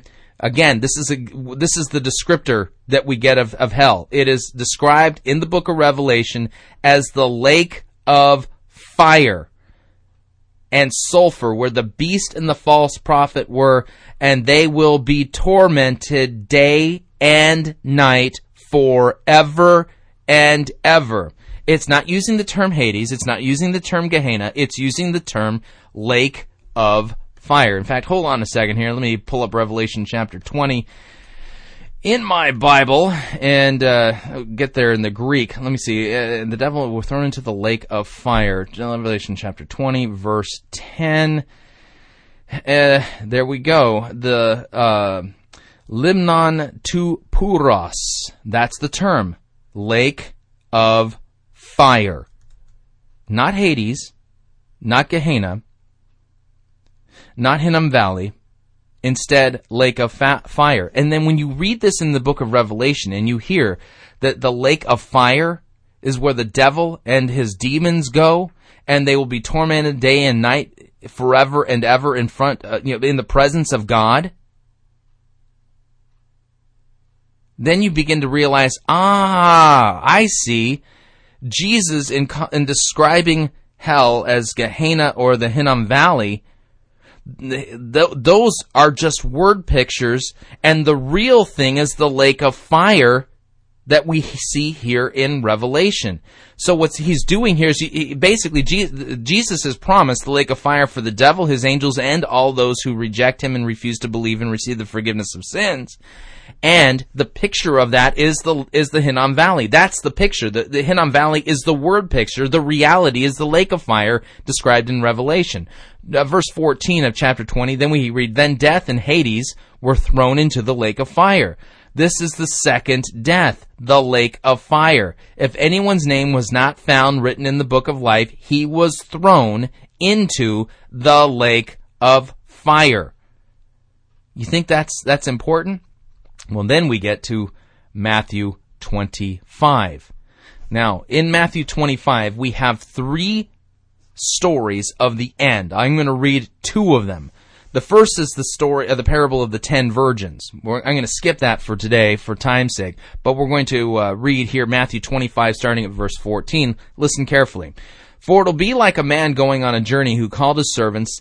Wait a second here. The kingdom of God will be like a man going on a journey who called his servants and entrusted to them his property. To one he gave 5 talents, to another 2, to another 1, to each according to his ability. Then he went away. He who had received the 5 talents went at once and traded with them, and he made 5 talents more. So also he who had 2 talents made 2 talents more. But he who had received the 1 talent went and dug in the ground and hid his master's money. Now, after a long time, the master of those servants came and settled accounts with them. And he who had received the 5 talents came forward, bringing 5 talents more, saying, Master, you delivered to me 5 talents. Here I have made 5 talents more. His master said to him, Well done, good and faithful servant. You have been faithful over a little. I will set you over much. Enter into the joy of your master. Okay? So here we got reward. Enter into the joy of your master. And he also, who had the 2 talents, came forward, saying, Master, you delivered to me 2 talents. Here I've made 2 talents more. And his master said to him, Well done, good and faithful servant. You have been faithful over a little. I will set you over much. Enter into the joy of your master. He also, who had received 1 talent, came forward, saying, Master, I knew you to be a hard man, reaping where you did not sow, gathering where you did not, where you scattered no seed. So I was afraid, and I went and hid your talent in the ground. Here, have what's yours. But his master answered him, You wicked and slothful servant. You knew that I reap where I have not sown, and gathered where I have scattered no seed.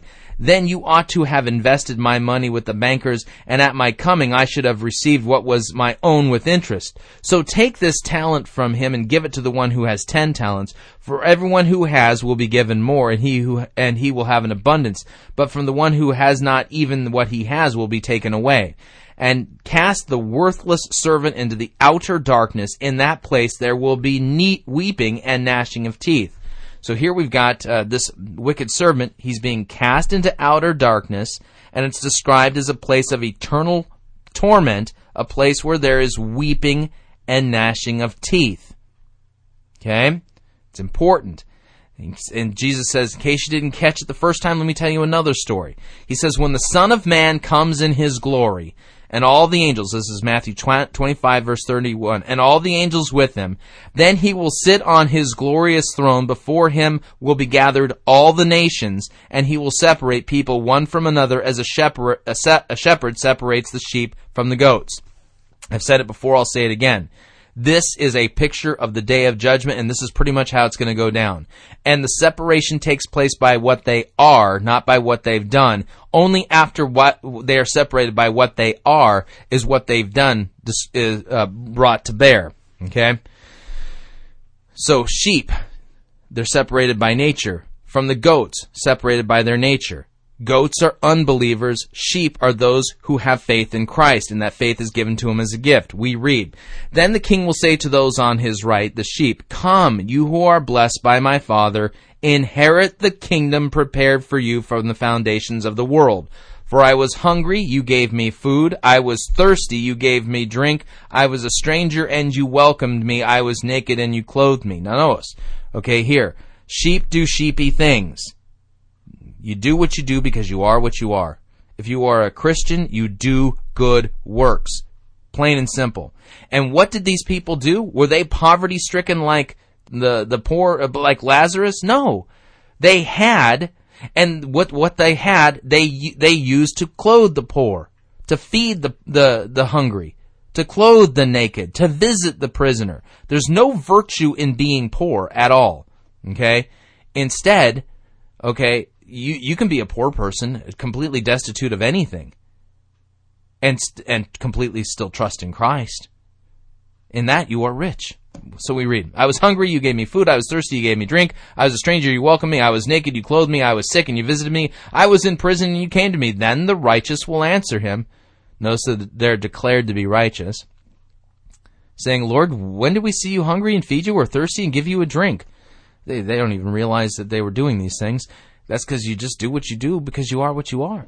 And when did we see you a stranger and welcome you, or naked and clothe you? And when did we see you sick or in prison and visit you? And the king will answer them, well, truly I say to you, as you did to one of the least of these, my brothers, you did it to me. Then he will say to those on his left, depart from me, you cursed, into the eternal fire prepared for the devil and his angels. Where is this picked up again? Revelation. The lake of fire. Right? The limnon tu purus, the lake of fire, prepared for the devil and his angels. I was hungry, you gave me no food. I was thirsty, you gave me no drink. I was a stranger, and you did not welcome me. Naked, and you did not clothe me. Sick and in prison, and you did not visit me. All the things they didn't do. Then they will answer, Lord, when did we see you hungry or thirsty or a stranger or naked or sick and in prison and did not minister to you? And then he will answer them, listen carefully. Truly I say to you, as you did not do to one of the least of these, you did not do it to me. Verse 46. And these, the goats, will go away into eternal punishment. That's another phrase for it. Not Hinnom Valley, not Hades, not Gehenna, but eternal punishment. Hold on, let me pull this up in my Greek New Testament, Matthew 25, verse 46. Sorry, hang on a second here. 25:46.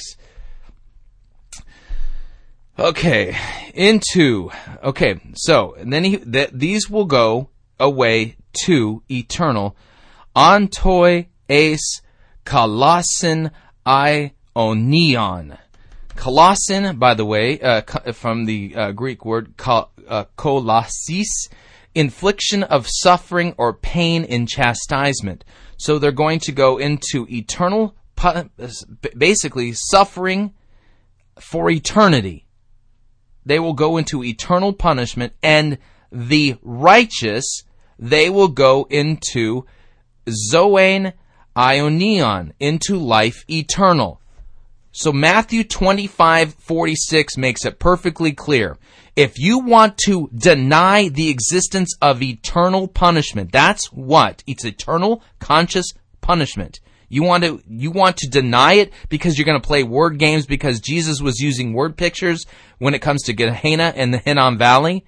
Well, Jesus goes on to describe eternal punishment as the lake of fire. We see this in Revelation chapter 19 and 20, and he pairs the two together, eternal punishment and eternal life. You want to deny eternal punishment? Then you also have to deny eternal life. Because here in Matthew 25:46, Jesus makes it clear that the goats go away to eternal punishment, that's the lake of fire, and the righteous to eternal life. Plain and simple. You want to deny the existence of hell? You might as well deny the existence of eternal life too, because in Matthew 25:46, the two are inseparably connected. To deny the one is to deny the other. And yeah, that's to be taken literally. Because some sections of Scripture most certainly are to be taken literally.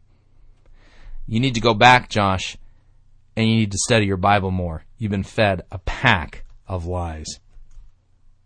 All right, we are up on our sermon review today, and we've got a doozer of a sermon review lined up for you today. So it's time to play our sermon review music.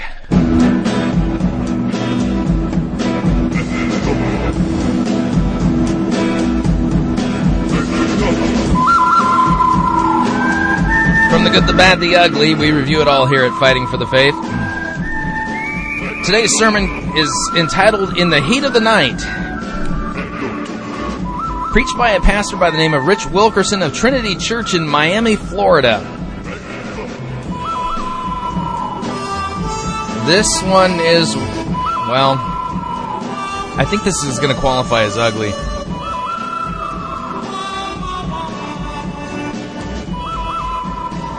In fact, I don't even have words to describe it at this point.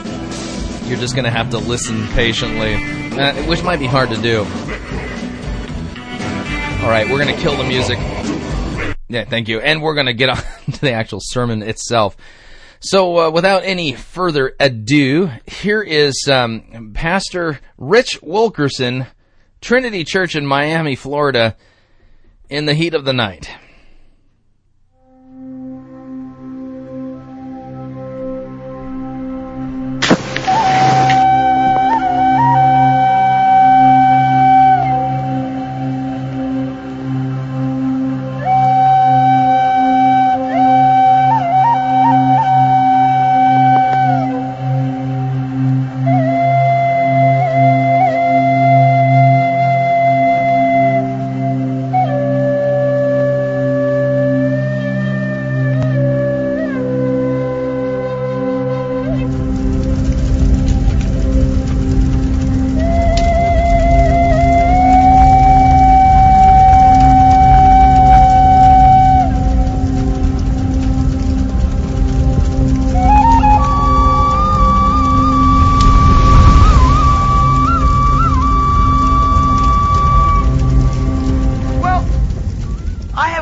In my short years of living, that there are hundreds of ways that God leads you, but there's two that I'm really familiar with.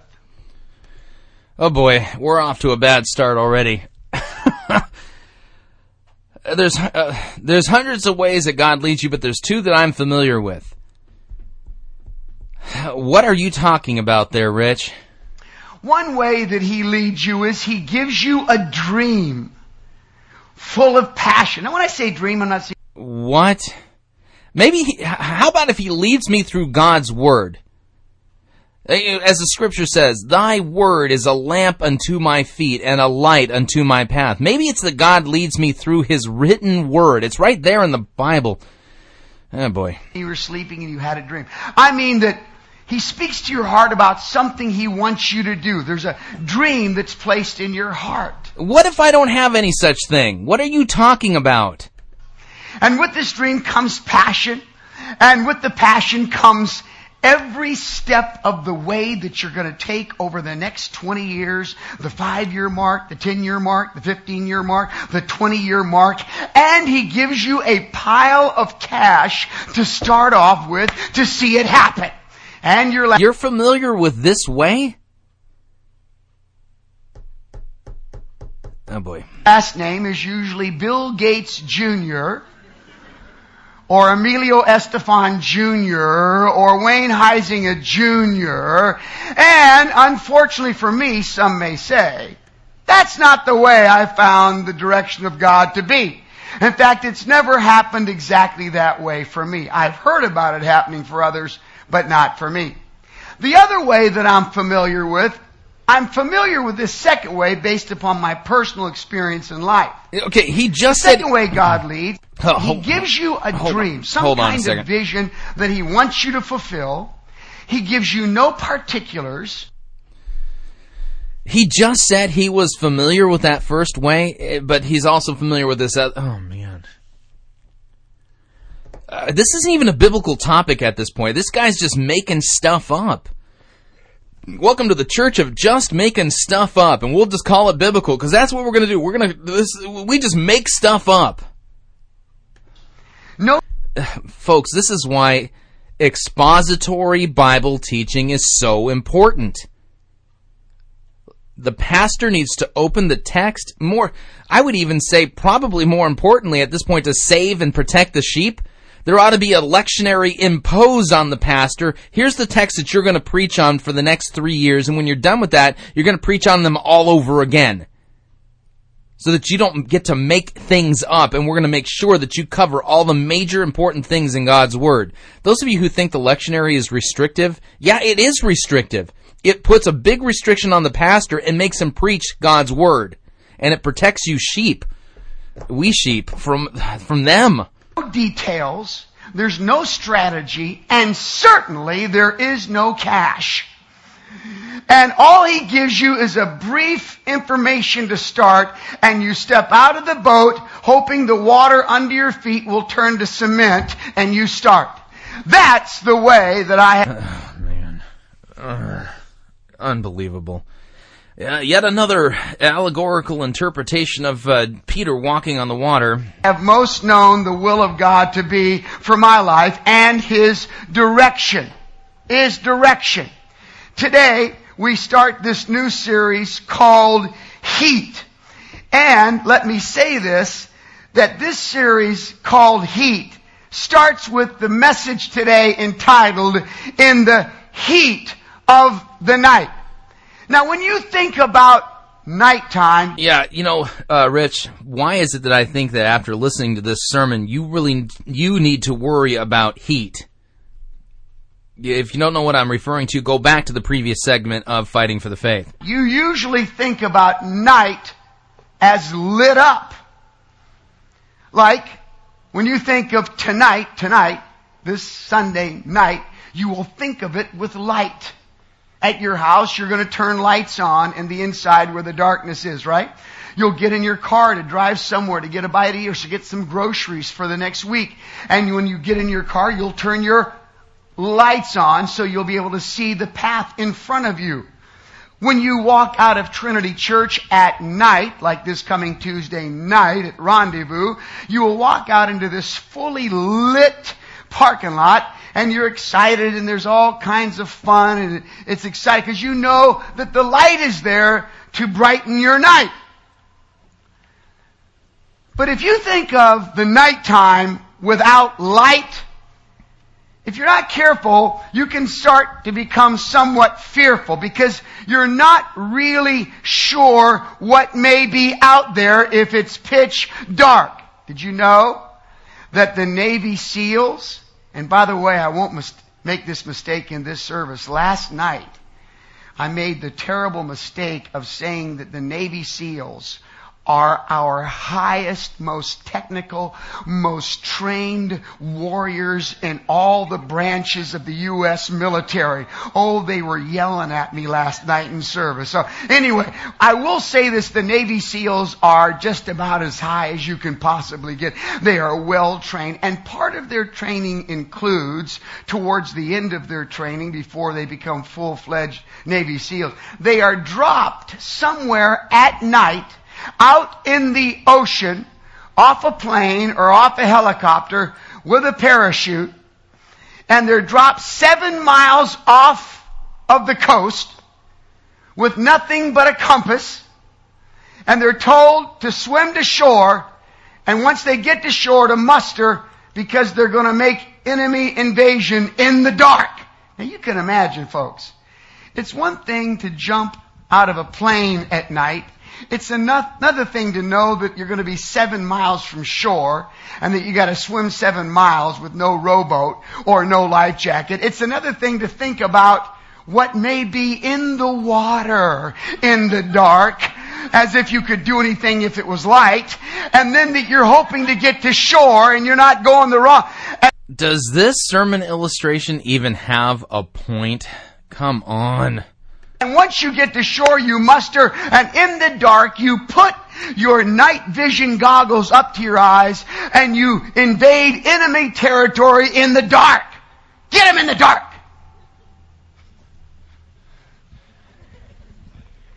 And the reason we always think of night as lit up is because when we think of night as just night with no light, we're wondering, is that a Navy SEAL? What is that noise? What was that? Oh my! Whoa! Because you're not really sure what's in the dark. And if you're not really sure what's out there, fear can set in. Are you... Oh no, another one of these sermons. Oh man. Gasp! Fear could set in. What was that? We're in the... That was a long way to go for that. Okay. Catching my drift. When fear sets in, all of a sudden, if you're only there for one reason, that's peace and safety, all of a sudden, stress can begin to develop. In fact, yes, we're going to conquer that blight on humanity. Fear and stress. Oh, that's terrible. Maybe this morning you sit in this room and God has given you a vision in your life. And you already messed it up through poor living and wrong choices. Oh, man. Law. What vision? How would I know if God gave me a vision for my life? How would I know this? Some of you are hoping for a new vision, even though you're halfway through life. You'd like a fresh start. Could I get a vision redo? Can I go, hey, God, can I have a mulligan? I don't like the vision that you gave me. Can I get a different one? Oh, for heaven's sakes. The Lord. Some of you in this room have just received a vision with passion from God. And do you folks even read your Bible? I'm sure you're going to open it up, but why do I feel like the Bible is just like maybe not even tertiary in your life? Maybe it's quadriary. You're wondering, what do I do next? And the stress is setting in because when you're moving with God in His direction, you don't know what the next step is. It becomes an evolutionary process in the following of God's will. Where is this taught in the Bible again? The evolutionary process of learning how to follow God's will. Is this clearly taught anywhere in the Bible? Or are you just making this up and kind of somehow inserting it into the text? Unbelievable. It evolves. It doesn't just happen overnight. It evolves as you step out in faith. Let me show you a story where this evolution process was very much a part of what took place. Oh, I can hardly wait. I mean, so far, just the intro portion of this sermon means we're going to be off in Lululand. I mean, this is just going to be all kinds of mythology. Here we go. Exodus chapter 13, verses 17 and 18, verses 21 and 20. All right, Exodus chapter 13. Hang on, I'm going to get there in my Bible. We'll cross-check to see how Rich here is handling this particular passage of Scripture. We continue. 22. Exodus chapter 13, verses 17 and 18, verses 21 and 22. This is the story of the Israelites after 430 years getting out of Egypt's bondage. Now we know this. The Bible says, when Pharaoh let the people go, God did not lead them on the road through the Philistine country, though that was shorter. For God said if they face war, they might change their minds and return to Egypt. Let me see if I have this right. You are reading the very passage of Scripture that discusses the Passover. And you're missing all the important elements, and somehow this is an example of the evolutionary process of learning how to follow the vision that God has placed in your heart. Let me read the passage for you in context. By the way, there's three really important rules for biblical interpretation. They are context, and context. We read verse 1. The Lord said to Moses, consecrate to me every firstborn male.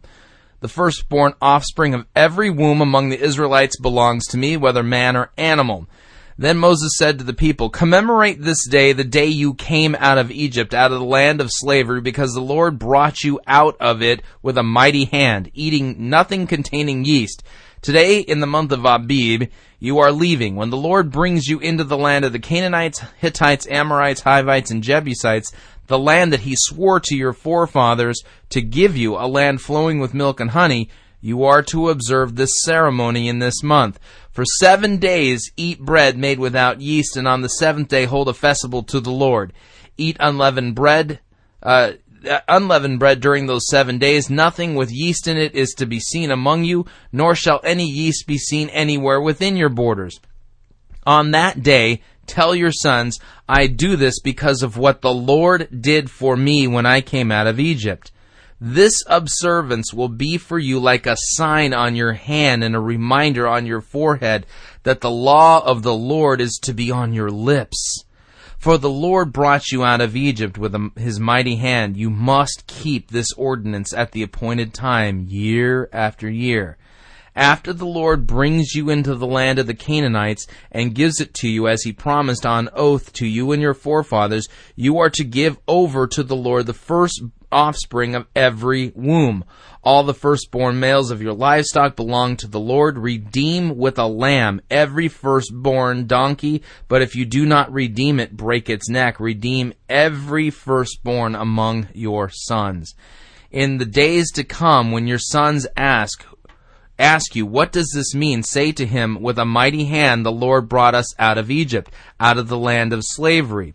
When Pharaoh stubbornly refused to let us go, the Lord killed every firstborn in Egypt, both of man and animal. This is why I sacrifice to the Lord the first male offspring of every womb, and redeem each of my firstborn sons.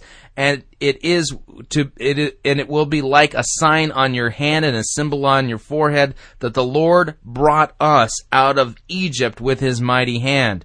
When Pharaoh let the people go, God did not lead them on the road through the Philistine country, though that was shorter, for God said if they face war, they might change their minds and return to Egypt. So God led the people around by the desert road toward the Red Sea. The Israelites went up out of Egypt armed for battle. Moses took the bones of Joseph with him because Joseph had made the sons of Israel swear an oath. He had said, God will surely come to your aid, and then you must carry my bones up with you from this place. After leaving Sukkoth, they camped at the Etham on the edge of the desert. By day the Lord went ahead of them in a pillar of cloud, guiding them on their way, and by night in a pillar of fire to give them light, so that they could travel by day or night. Neither pillar of cloud by day nor pillar of fire by night left its place in front of the people. So here we've just read all of Exodus chapter 13. What is this all about? This really is talking about the Passover. And what's the Passover? It's the night in which the angel of the Lord passed over the homes of the Israelites who were in bondage and slavery to the Egyptians. And the reason the reason the angel of the Lord passed over them is because they had sacrificed a spotless lamb and sprinkled its blood over the doorpost of the house, the entrance to the house. And what happened is that the firstborn of Egypt were killed. This was a big deal. God was mightily delivering them out of the hands of slavery, out of the hands of the Egyptians, and he was doing so by bringing judgment on Egypt and Pharaoh's hard-hearted wickedness to not obey the one true God. Basically, what we see in Exodus there is a battle between two gods.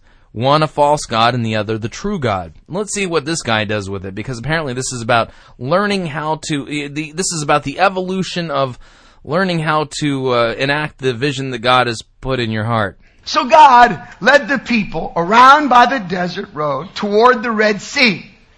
The Israelites went up out of Egypt armed for battle. I love that line. Don't forget that line. By day, the Lord went ahead of them in a pillar of cloud. Now, you are aware there, Rich, that this was the last of, 10 plagues here? And God was judging the Egyptians all along, right? You are aware of the whole... You ever see the movie, The 10 Commandments? I mean, that might help you out here. Guide them on their way, and by night in a pillar of fire to give them light, so that they could travel by day or night. Neither the pillar of cloud by day nor the pillar of fire by night left its place in front of the people. In other words, for 40 years, this pillar of fire by night never left the people of Israel. 40 straight years, 7 nights a week for 40 years, the fire by night was there for the people of God. This is a very interesting sequence. Now you say, Pastor, why do you call this in the heat of the night? Because when you talk about finding the will of God and the direction for your life, not knowing which step to take next, just doing what He tells you right now, it can become very stressful. It can be somewhat nerve-wracking. What does Exodus chapter 13 have to do with learning the will that God has and the vision that God has for my life? It doesn't teach me nothing about that. What are you talking about? If you're not careful, and that brings on the heat, as in the heat is building, as in things are heating up, if you know what I mean. No, I don't know what you mean. What are you talking about? By the way, this sermon might prove that it's important to have your pastor randomly drug screened. Has anyone ever asked you, how are things going down there in Miami? And you answered, well, things are heating up. And you didn't mean the weather. You see, you're in the middle of moving in God's will, just one foot in front of the next, without this full detail of what's coming 20 years down the road. That's where the Israelites were on this historic night. Moses had the Israelites move in faith. In other words, they had a limited plan from God that they started with. Now, when they start, you can read all. They had a what? A limited plan from God? What are you talking about? God laid out a pretty clear thing here. He's going to judge the Egyptians, kill the firstborn. Pharaoh's going to say, get out of there. And I want you, and God's basically told him to go ask the Egyptians for anything. And he basically made the Egyptians favorably disposed towards the Israelites. And they were going to march out victorious after Pharaoh was defeated by God. Seems pretty intricate to me. All through Exodus chapter 12, you'll never see one spot in Exodus 12 where the Bible says, now, you know, one thing you're going to have to watch out for is the Philistines. Now, when you do get out of there, watch out. So what? Oh, man. Do you think the Israelites were, oh, man, For the Red Sea, you're going to have to swim 100 miles across that. You don't see any of that. There could be danger out there in the dark. You don't see any of that. All you hear from God saying to Moses to tell the people is this: kill a lamb. And there's not detail about how they're getting out, but there is detail how he wants the lamb killed and how he wants it cooked. Isn't that just like God? All of us go, what are you talking about? Dude, you are totally messing this story up. That is the most ridiculous and absurd interpretation I have ever heard of Exodus 13 and the Passover. How are we getting out? I don't know, God. Who gives a rip how we kill it, how we eat it? We want to get out of here. What's that all about? Kill the lamb. Eat the lamb. Put the blood on the doorpost. Wait. We're getting out of here. Oh, boy. Hang on a second here. Why do I think I need to go and get a little bit more context? Well, let's see here. All right. Let's see. Exodus chapter 12. A little bit more context. The Lord said to Moses and Aaron in Egypt, "This month is to be for you the first month of your year. Tell the whole community of Israel that on the 10th day of this month, each man is to take a lamb for his family, one for each household. And if any household is too small for a whole lamb, they must share one with their nearest neighbor, having taken into account the number of people there. You are to determine the amount of lamb needed in accordance with what each person will eat. The animals you choose must be year-old males without defect, and you may take from them sheep or the goats. Take care of them until the 14th day of the month, when all the people of the community of Israel must slaughter them at twilight. Then they are to take some of the blood and put it on the sides of the tops of the door frames of the houses where they eat the lambs. That same night they are to eat the meat roasted over fire, along with bitter herbs and bread made without yeast. Do not eat the meat raw or cooked in water, but roasted over the fire, head, legs, and inner parts. Do not leave any of it till morning. If some of it is left, you must burn it. This is how you are to eat it: with your cloak tucked in your belt, your sandals on your feet, and with your staff in your hand. Eat it in haste. It is the Lord's Passover. On that same night I will pass through Egypt and strike down every firstborn, both men and animals, and I will bring judgment on all the gods of Egypt. I am the Lord. The blood will be a sign for you on the houses where you are, and when I see the blood I will pass over you. No destructive plague will touch you when I strike Egypt.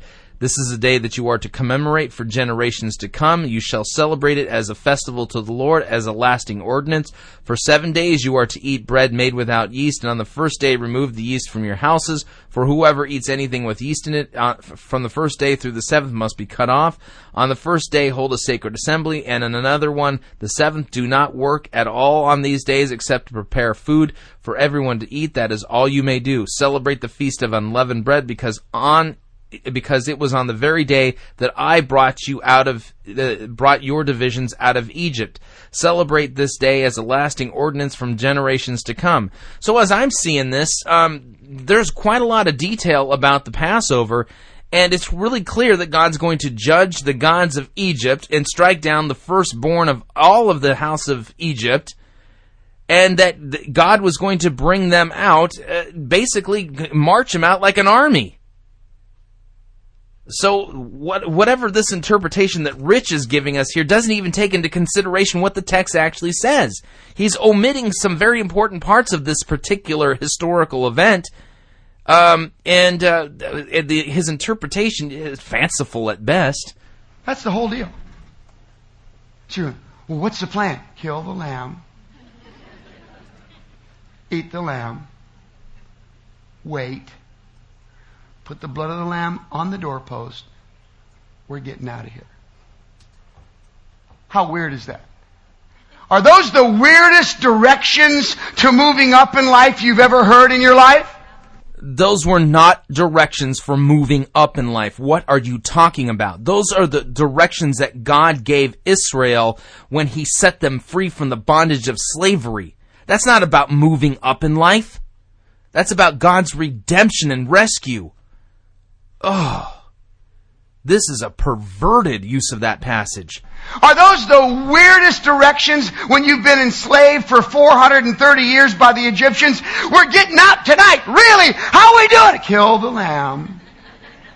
Eat the lamb. Put the blood on the doorpost. Wait, we're getting out of here. That was it. That's all they got.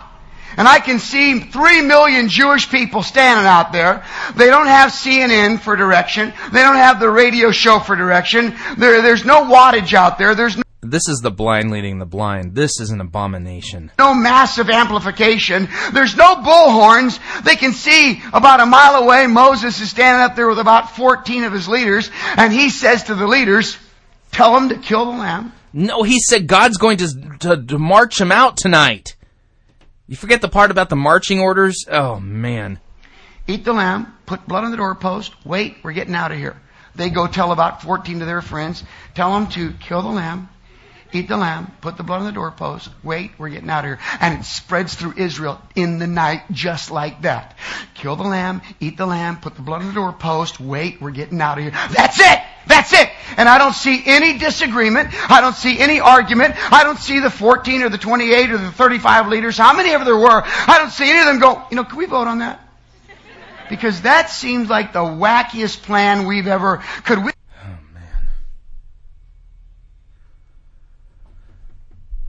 man.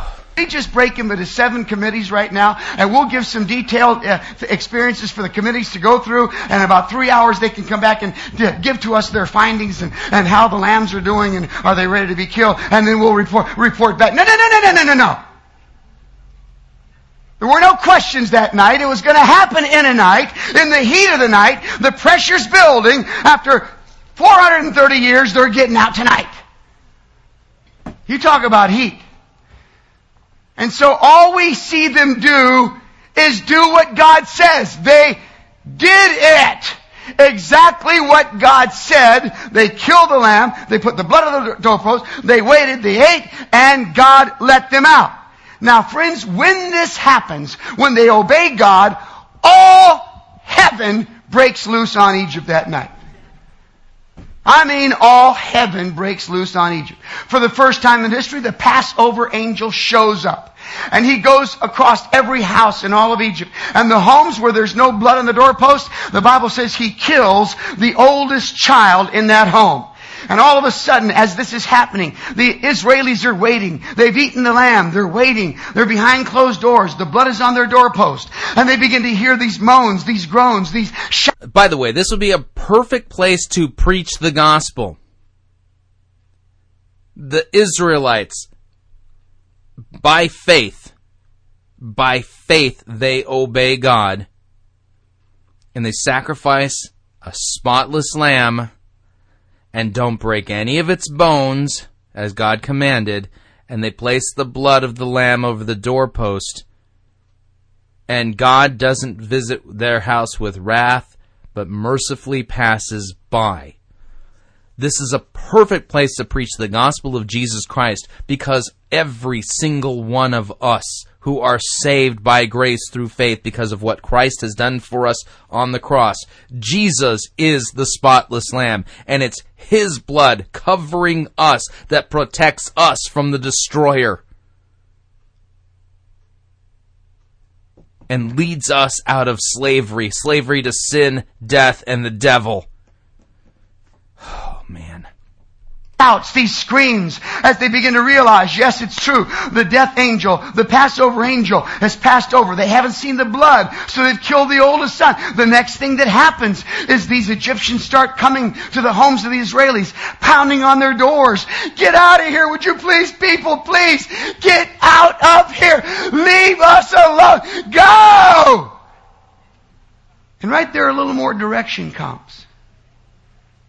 God says, when they ask you to go, ask them for money. Exodus 12:26. You can read it yourself. See how the plan starts to evolve? But how are we going to leave? We got no money. Oh, when they tell you to go, ask them for cash. Please leave our borders. Get out of here. You people are killed. All right, we're ready to leave. Can you all give us some cash? We're going to need some cash. We need stuff. We can't just leave with nothing. We've got to have some. We've got herds and cattle and all this, but we need some cash. And the Bible doesn't say they took a couple bucks from every house. The Bible says every home unloaded everything they had. Exodus chapter 12 verse 26 says they plundered Egypt. They stripped Egypt of its money on the way out the door. Kill the lamb. Eat the lamb, put the blood on the doorpost, wait, you're going to get out of here, and they're going to say, get out of here. You're going to say, ask for money. And they're going to give you all their money. One night. See how it works? Did they know they were getting cash? No, all they knew was kill the lamb, eat the lamb, wait, put the blood on the doorpost, you're getting out of here. But as they move in God, then God says, oh, by the way, ask them for money. They stripped them of money. Oh, that's good. We're doing better. They get enough money to do anything they want to do for the next 40 years. That's the kind of dough they left with, men and women. Now, what happens next? Oh, boy. Why do I feel like this is heading off into word faith heresy land? On the way out, they're armed for battle. Notice this is all about law. Obedience, obedience, obedience. Law, not the obedience of faith, which is what the Israel... Oh, man. The Bible says they armed for battle. They had no clue what battle was. They hadn't fought in 430 years. They didn't have a trained army. But they left with their swords and their spears and their shields and whatever they had. They didn't know what war was. That's ridiculous. They left armed for battle. No way were they ready for the Philistines, but they left armed for battle. And I'm saying this morning, men and women, as God begins to lead you to that vision, as you step out of the boat, as you... Man, this is just ridiculous. Here we go, another allegorical interpretation here, and now coming back to the supposed vision that God's giving you. Read your Bible and chuck the whole vision thing. Kill the lamb, as you eat the lamb, as you wait, we're getting out of here, as the cash comes, as the thing begins to unfold and evolve around you, always keep your armor on. Always be armed for battle. You say, Pastor Rich, what are you talking about? I'm not talking about physical spears. I'm not talking about physical swords. I'm talking about what the Bible says in the New Testament, where Bible says in Ephesians chapter 6, we realize that we are not wrestling against flesh and blood, but against principalities in high places. Therefore, put on the whole armor of God, that you may be able to stand when the going gets tough. Put on the helmet of salvation. Put on the breastplate of righteousness. Put on the belt of truth. Take the stand when the going gets tough. Oh, I know. We're slaying the demons that would come against the vision that God's placed in your life, or heart, or wherever He puts it. In my vision inbox. Shield of faith. Put the shoes of the gospel of preparation of peace on your feet. And why don't you preach the gospel? What, you just mentioned the... never mind. I don't think this guy knows what it is. Take the sword of the Spirit, which is the Word of God, and leave armed for battle. Armed for war. The devil will attack. I want everybody to ask me a question right now, out loud. I want you to ask this question. Pastor, will the devil attack me? Say that right now. Yes, he will.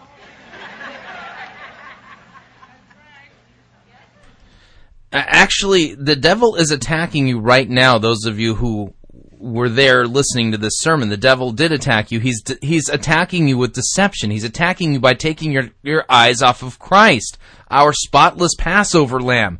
He's attacking you by feeding you this false doctrine. Man. I'm not thinking about that. I'm not wondering about it. I'm just telling you, yes, He will. So whenever you're moving in the will of God and the heat of the night, the stress is there, and you're moving forward, always move forward armed for battle, that you may be able to take the devil out when he attacks you. You don't run from him, you run him over by the power of God. Hallelujah. I don't need to run the devil over. Christ did that for me. He conquered Satan on the cross. He's a defeated foe. Oh, man. What are you talking... I know. There's the devil. His job is... See, in this world, this false, fictitious world of spirituality this guy is subscribed to, see, Satan's not trying to send you to hell. Satan is the big person out there trying to prevent the vision that God's placed in your heart to coming to fruition. Satan is the vision snatcher.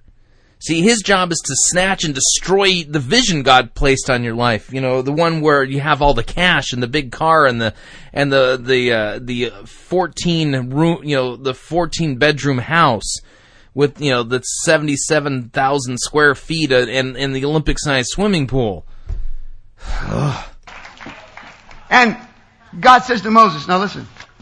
Don't take them the shortcut through the Philistine territory. That's a massive army. They haven't fought for 430 years. They could get scared, all right, and run back to Egypt.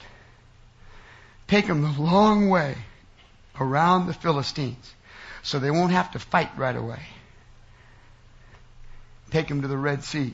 Now, let me say, here's what the Bible says in the New Testament, 1 Corinthians 10:13. No temptation has seized you except what is common to man. And God is faithful. He will not let you be tempted beyond what you can bear. Wait a second. Isn't that one of the lies that Perry Noble said that was... Never mind. Yeah, it's not even worth mentioning. But when you are tempted, He will also provide a way out so that you can stand up under it. All right. This would be actual temptation to sin, to disobey God. Oh, boy. All right. So listen to this little truth. I'm not going to lead them through the Philistine territory. I'm going to take them along the way around Philistine territory to the Red Sea. Now, the truth is, just out of the gate, just out of Egypt, they couldn't face the Philistines or the Red Sea immediately. But God says, if I can take them around the Philistines, by the time they get to the Red Sea, there'll be enough faith to get them across. Wrong. That doesn't say that anywhere in the Scripture. You just made that up and stuck it in the Scripture. It's not in there anywhere, and I defy anybody to show me the scripture where God said, I'm going to take them around the long way so that by the time they get to the Red Sea, they have enough faith. Unbelievable. All right? Because to me, the Red Sea would be as scared as going through the Philistine army. Okay, everybody in, run, okay? Yeah, by the way, how did that whole Red Sea incident go, by the way? When the Israelites got there, did they have all kinds of faith, and did they just trust that God was going to rescue them? Somehow I don't think so. Hang on a second here. Let's find the Red Sea incident. Let's see. What passage is that? All right, let's see. Israelites looked up, terrified. Okay, here we go. Exodus chapter 14. When the king of Egypt was told that the people had fled, Pharaoh and his officials changed their minds about them and said, "What have we done? We've let the Israelites go and have lost their services." So he had his chariots made ready and took his army with him. He took 600 of the best chariots along with all the other chariots of Egypt with officers over all of them. The Lord hardened the heart of Pharaoh, the king of Egypt, so that he pursued the Israelites and were marching boldly. The Egyptians, all Pharaoh's horses and chariots, horsemen and troops, pursued the Israelites and overtook them as they camped by the sea near Pi-Hahiroth, opposite of Baal-Zephon. As Pharaoh approached, the Israelites looked up, and there were the Egyptians marching after them. They were terrified, and they cried out to the Lord. They said to Moses, "Was it because there were no graves in Egypt that you brought us into the desert to die? What have you done to us by bringing us out of Egypt? Didn't we say to you in Egypt, 'Leave us alone, let us serve the Egyptians'? It would have been better for us to serve the Egyptians than to die in the desert." So Exodus chapter 14 just completely contradicted what Rich here said. God nowhere said, "I'm going to take them all the way, by way of the long route, because they're going to have enough faith when they get to the Red Sea." Hogwash. That is nothing but a pack of just total satanic lies. Did the Israelites have a great load of faith when they got to the Red Sea? I don't think so. These questions that they were asking Moses don't show a lot of faith. Let's see, was it because there was no graves in Egypt that you brought us out here? Didn't we say, "Leave us in Egypt alone? It would be better for us to serve the Egyptians than to die in the desert"? Yeah, those are questions of great faith. Unbelievable. Hey, roof has we swim, go. No, that's not good. Carry your babies, get your camels, swim, go. That'd be more daunting than the Philistines. But by the time they get to the Red Sea, I'll give them faith to get across. You see, I'm not going to put too much on you, is what God is saying. I'm going to give you light for your day. I'm going to give you enough light to get through your day. I'm going to head you down a path that will help you. You'll get through the whole thing. Now, everything that I have told you so far, church, happens in the heat of the night on the... Yeah, the Trinity Church there in Miami, Florida, you might want to stay away from that one. It's the church of we're just going to make stuff up. Same night. Lambs are being slain at night. Meals are being eaten at night. Blood has been posted on doors at night. Waiting. Quiet, children. Quiet. At night. Death angel shows up. Screams of Egyptian people having lost sons and daughters at night. All of a sudden pounding on the door. Please get out of our country at night. Here's our money. Take it. Go. At night. God's provision given by their captors at night. God steers them around the trouble at night. And then something happens. They get out. They obeyed God. They got out. And what happens next? Pillar of fire at night shows up. Now, I think it would have been more helpful if God would have started the night by saying, "All right, all of my people, this is going to be the greatest night of your lives. You are hearing me speak to you as I speak right now. I am now placing in your sight line fire by night. It will now hover over you for the next 40 years. It will give you all kinds of trust, faith, hope, courage. Because we got some wild things to do. To me, that would have gotten things started better. But instead, God goes, kill the lamb, eat the lamb, put the blood on the doorpost, wait, we're getting out of here. The weirdest instructions in history. That's how we're getting out of 430 years of bondage. They did it. You see, obedience is always better than sacrifice. If you just up front believe. Well, there we go. Obedience there. Folks, Rich, do you obey? You have no idea what the purpose of God's law is, do you? Romans makes it clear the purpose of God's law is to show us our sin, to make us aware of our sinfulness, show us our need for a Savior. You know, Jesus Christ, our Passover Lamb. Law, no gospel in this at all. Lots of twisted, completely mangled text. Unbelievable. They did it, and then after they had done everything to get out of the country, then God sets a pillar of fire in the sky to guide them in the dark, which is their scariest time of the day, nighttime. It's when things heat up the most, when there's no light to lighten the darkness. That's when things heat up. In the heat of the night, He posts this massive pillar of light for 40 solid years. It never leaves them when they are at their deepest level of sin, camped at the foot of Mount Sinai.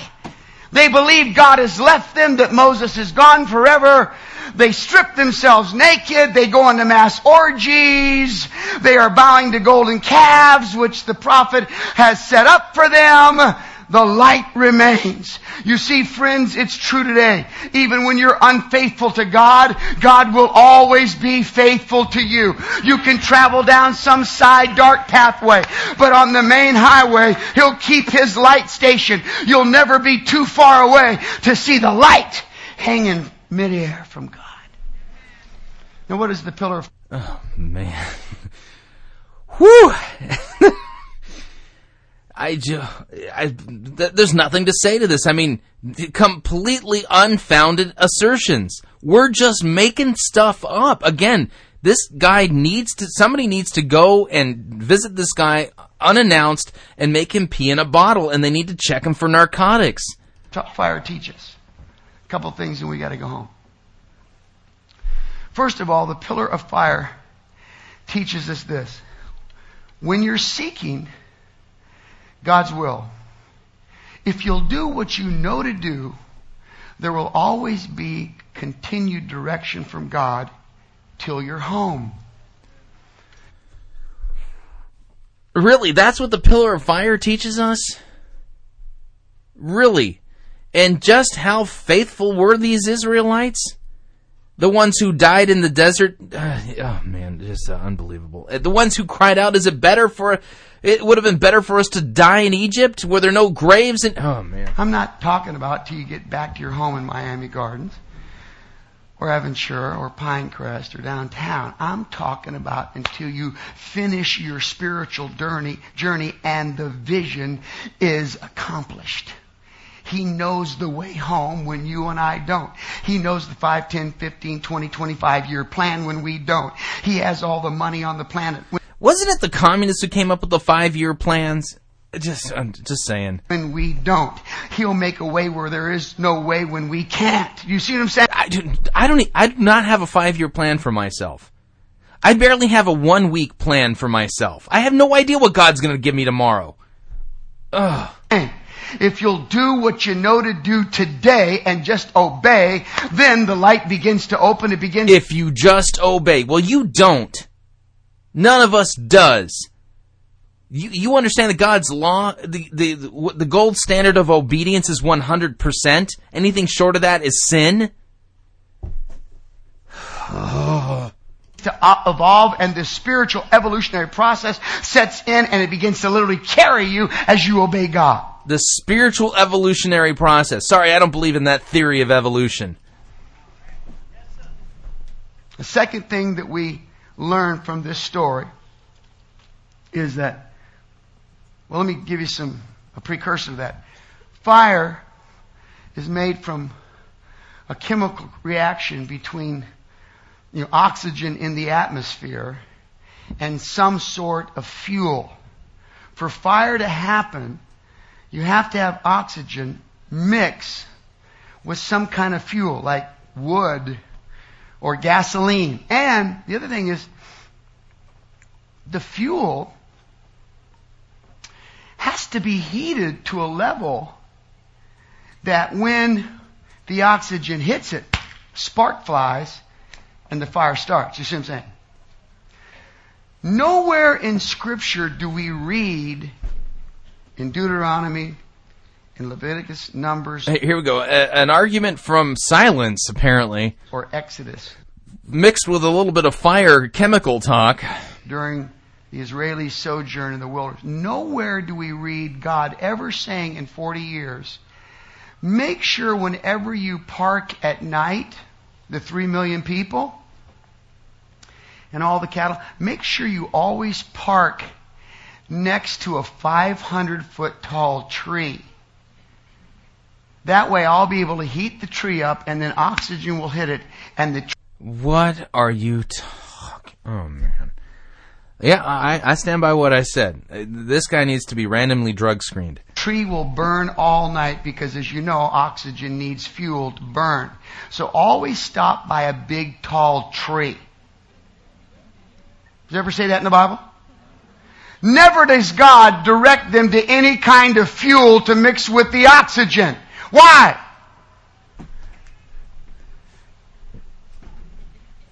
Because God is the fuel. Oh, man. You do understand that the whole pillar of fire thing is not about God being the fuel. It's about the presence of the Lord being there with the... never mind. What seminary did you graduate from, Rich? It's apparent you have no concept or clue how to translate, interpret God's word at all. We are off into loony land. He's the fuel.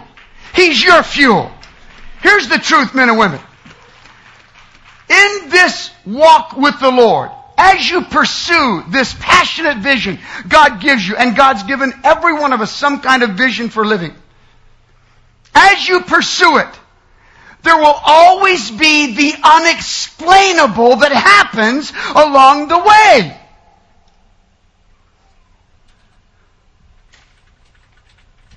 Okay, let's get this straight. So what you did was, you killed the lamb, you ate the lamb, you put blood on the doorpost, you waited, you got out.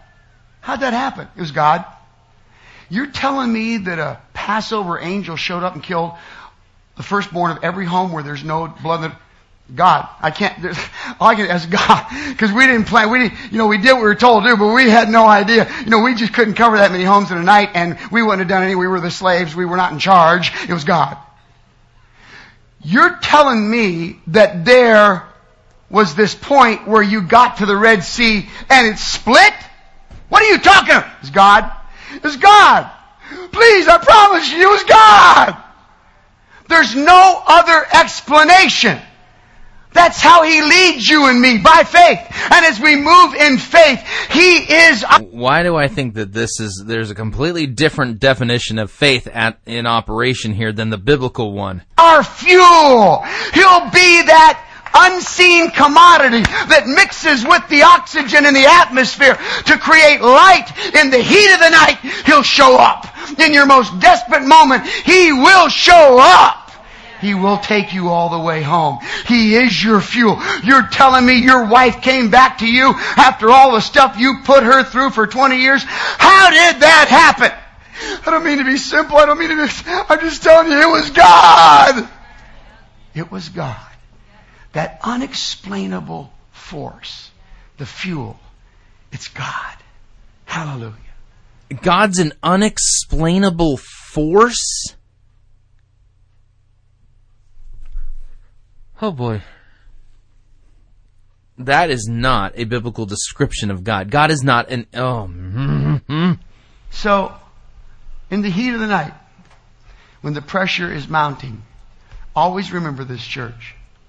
If you will do what you know to do, if you'll do what you know to do, there will always be direction from God. If you do. That's law talk. If you do. This isn't gospel. This is all law. Good luck. Have fun. Till you're home. And God will be the fuel to make things happen when there's just no way. I want to close with this story. Some of you are barely hanging on with me. I know it's been a long night. Barely hanging on with you? It has nothing to do with being a long night. It has to do with the fact that you, sir, you're just pulling stuff out of thin air, making stuff up out of your mind, and preaching it as if it's in the Bible. Unbelievable. Long day. Almost finished. 11 years ago, this past Friday, Pastor Robin and I arrived in Miami to live. We did not take leadership of the church for another month, but we moved on July 24th, 1998 to the city of Miami from Seattle, Washington area, Tacoma, Washington, where we had lived for 17 years. Now, if you'll look at the map, you're looking at it. That's correct. This is Seattle up here. And this is Miami way down here. That's about 2,800 miles as the crow flies, but when you go on the southern route, it's about 4,500 mile drive. And all kinds of stuff happened between these 2 points for us to get here. Lots of stuff. How many people know about stuff? You see, this is his personal story of traveling from Egypt, a.k.a. Seattle, to Miami, quote, the promised land. Here's the goal, here's your departure, and in between is the stuff. All right? We were moving our 4 sons. Our oldest was going into his senior year in high school. People called us the worst parents on the planet called Earth. To move your oldest child in his senior year of high school. So many things happened to make us know this was God's will. At the time, we didn't really want to kill the lamb. What lamb did you... Oh. Wow, this is what happens with allegory, folks. I mean, anything can mean anything. The truth has no meaning. The Bible can mean whatever it is you want it to mean, because it doesn't mean... The lamb, put the blood on the doorpost. Wait, you're getting out of here. But we did.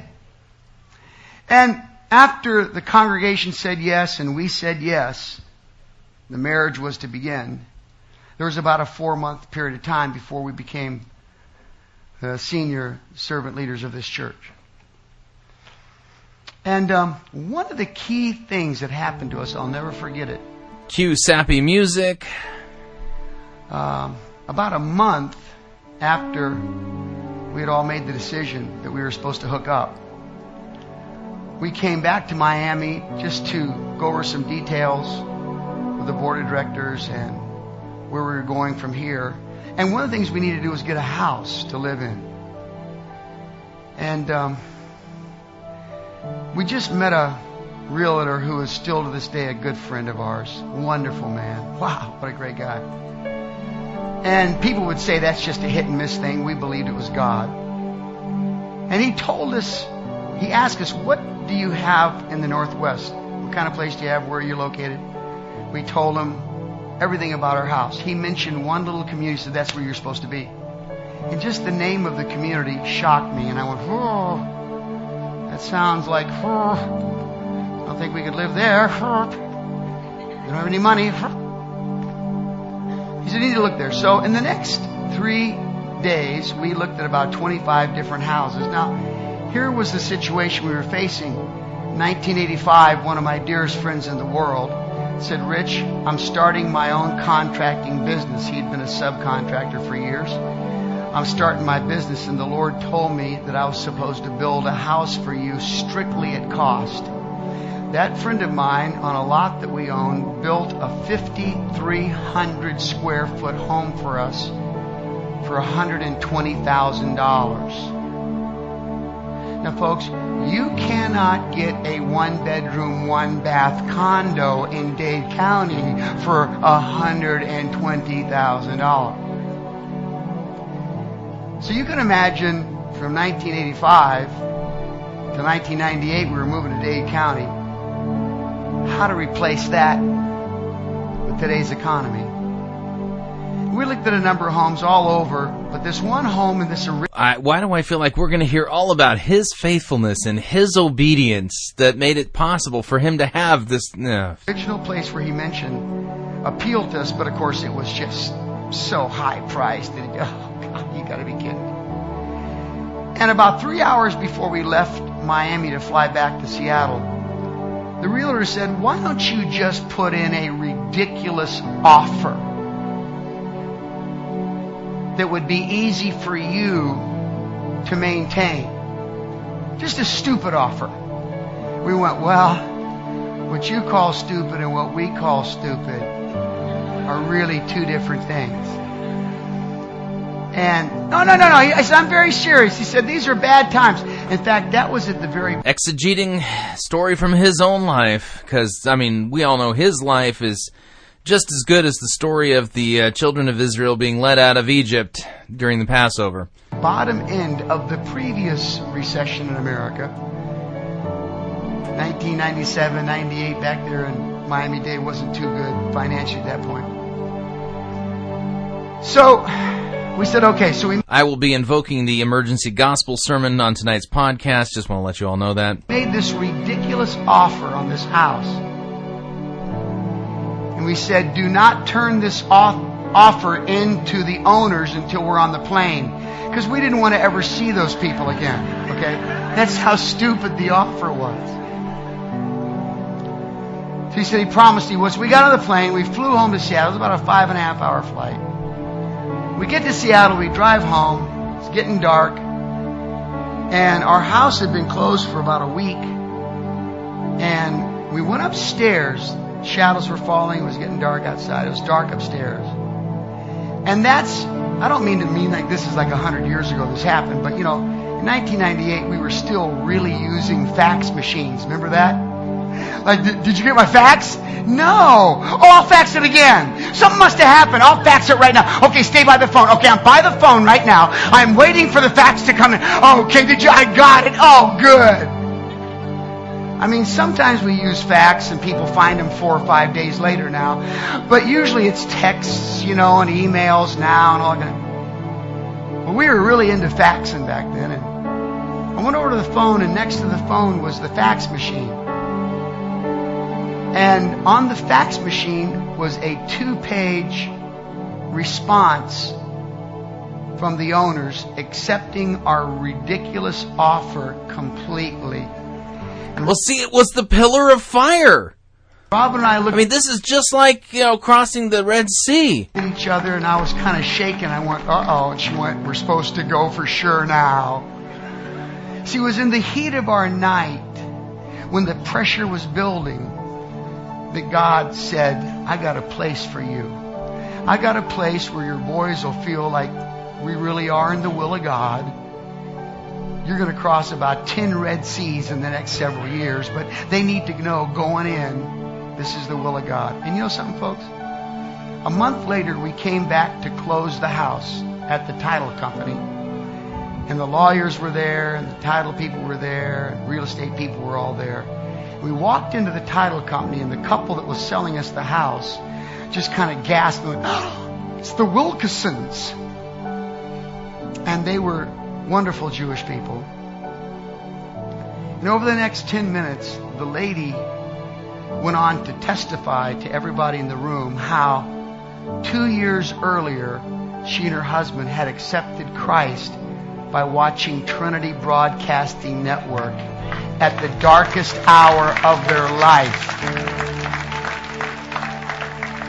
She went on to tell all the people in the room, "You know, Pastor Rich, we watched you and Robin twice a week for these past 2 years on the Peacemakers telecast. We heard you tell us that you were moving to Miami, that God had called you to Miami, Pastor Rich." Then her husband breaks in, a wonderful man. He says, "And then, to our amazement, we received this ridiculous offer from you people to purchase our house. We were fixing to rip up the paper when all of a sudden the Holy Spirit said, 'Give the Wilkersons what they want.'" And I looked at him and I said, "Why don't you just give us the house?" And he said, "A deal's a deal, Reverend." I need a bucket. I'm going to throw up. I am just getting sick. This is all anecdotal. How do you know Satan wasn't the one that inspired them to do all this? The reason I ask the question is because this preaching isn't in line with the clear teaching of the Word of God. At all. Mormons have burnings in the bosom. They have miraculous things happen to them too. Should we assume that God is working in Mormonism? In the heat of the night, the most stressful moment, you get out of your boat, step on the water, you believe it's going to turn to cement under your feet, when all you've got is kill the lamb, eat the lamb, put the blood on the doorpost, we're getting out of here. You do that. Oh, by the way, on the way out, ask them for cash. They hate your guts, but ask them for cash. And you strip the land of their prosperity on the way out the door into victory. I will never leave you nor forsake you. The pillar of fire by night. I am your fuel. In your darkest hour, I'll be your fuel. Wow.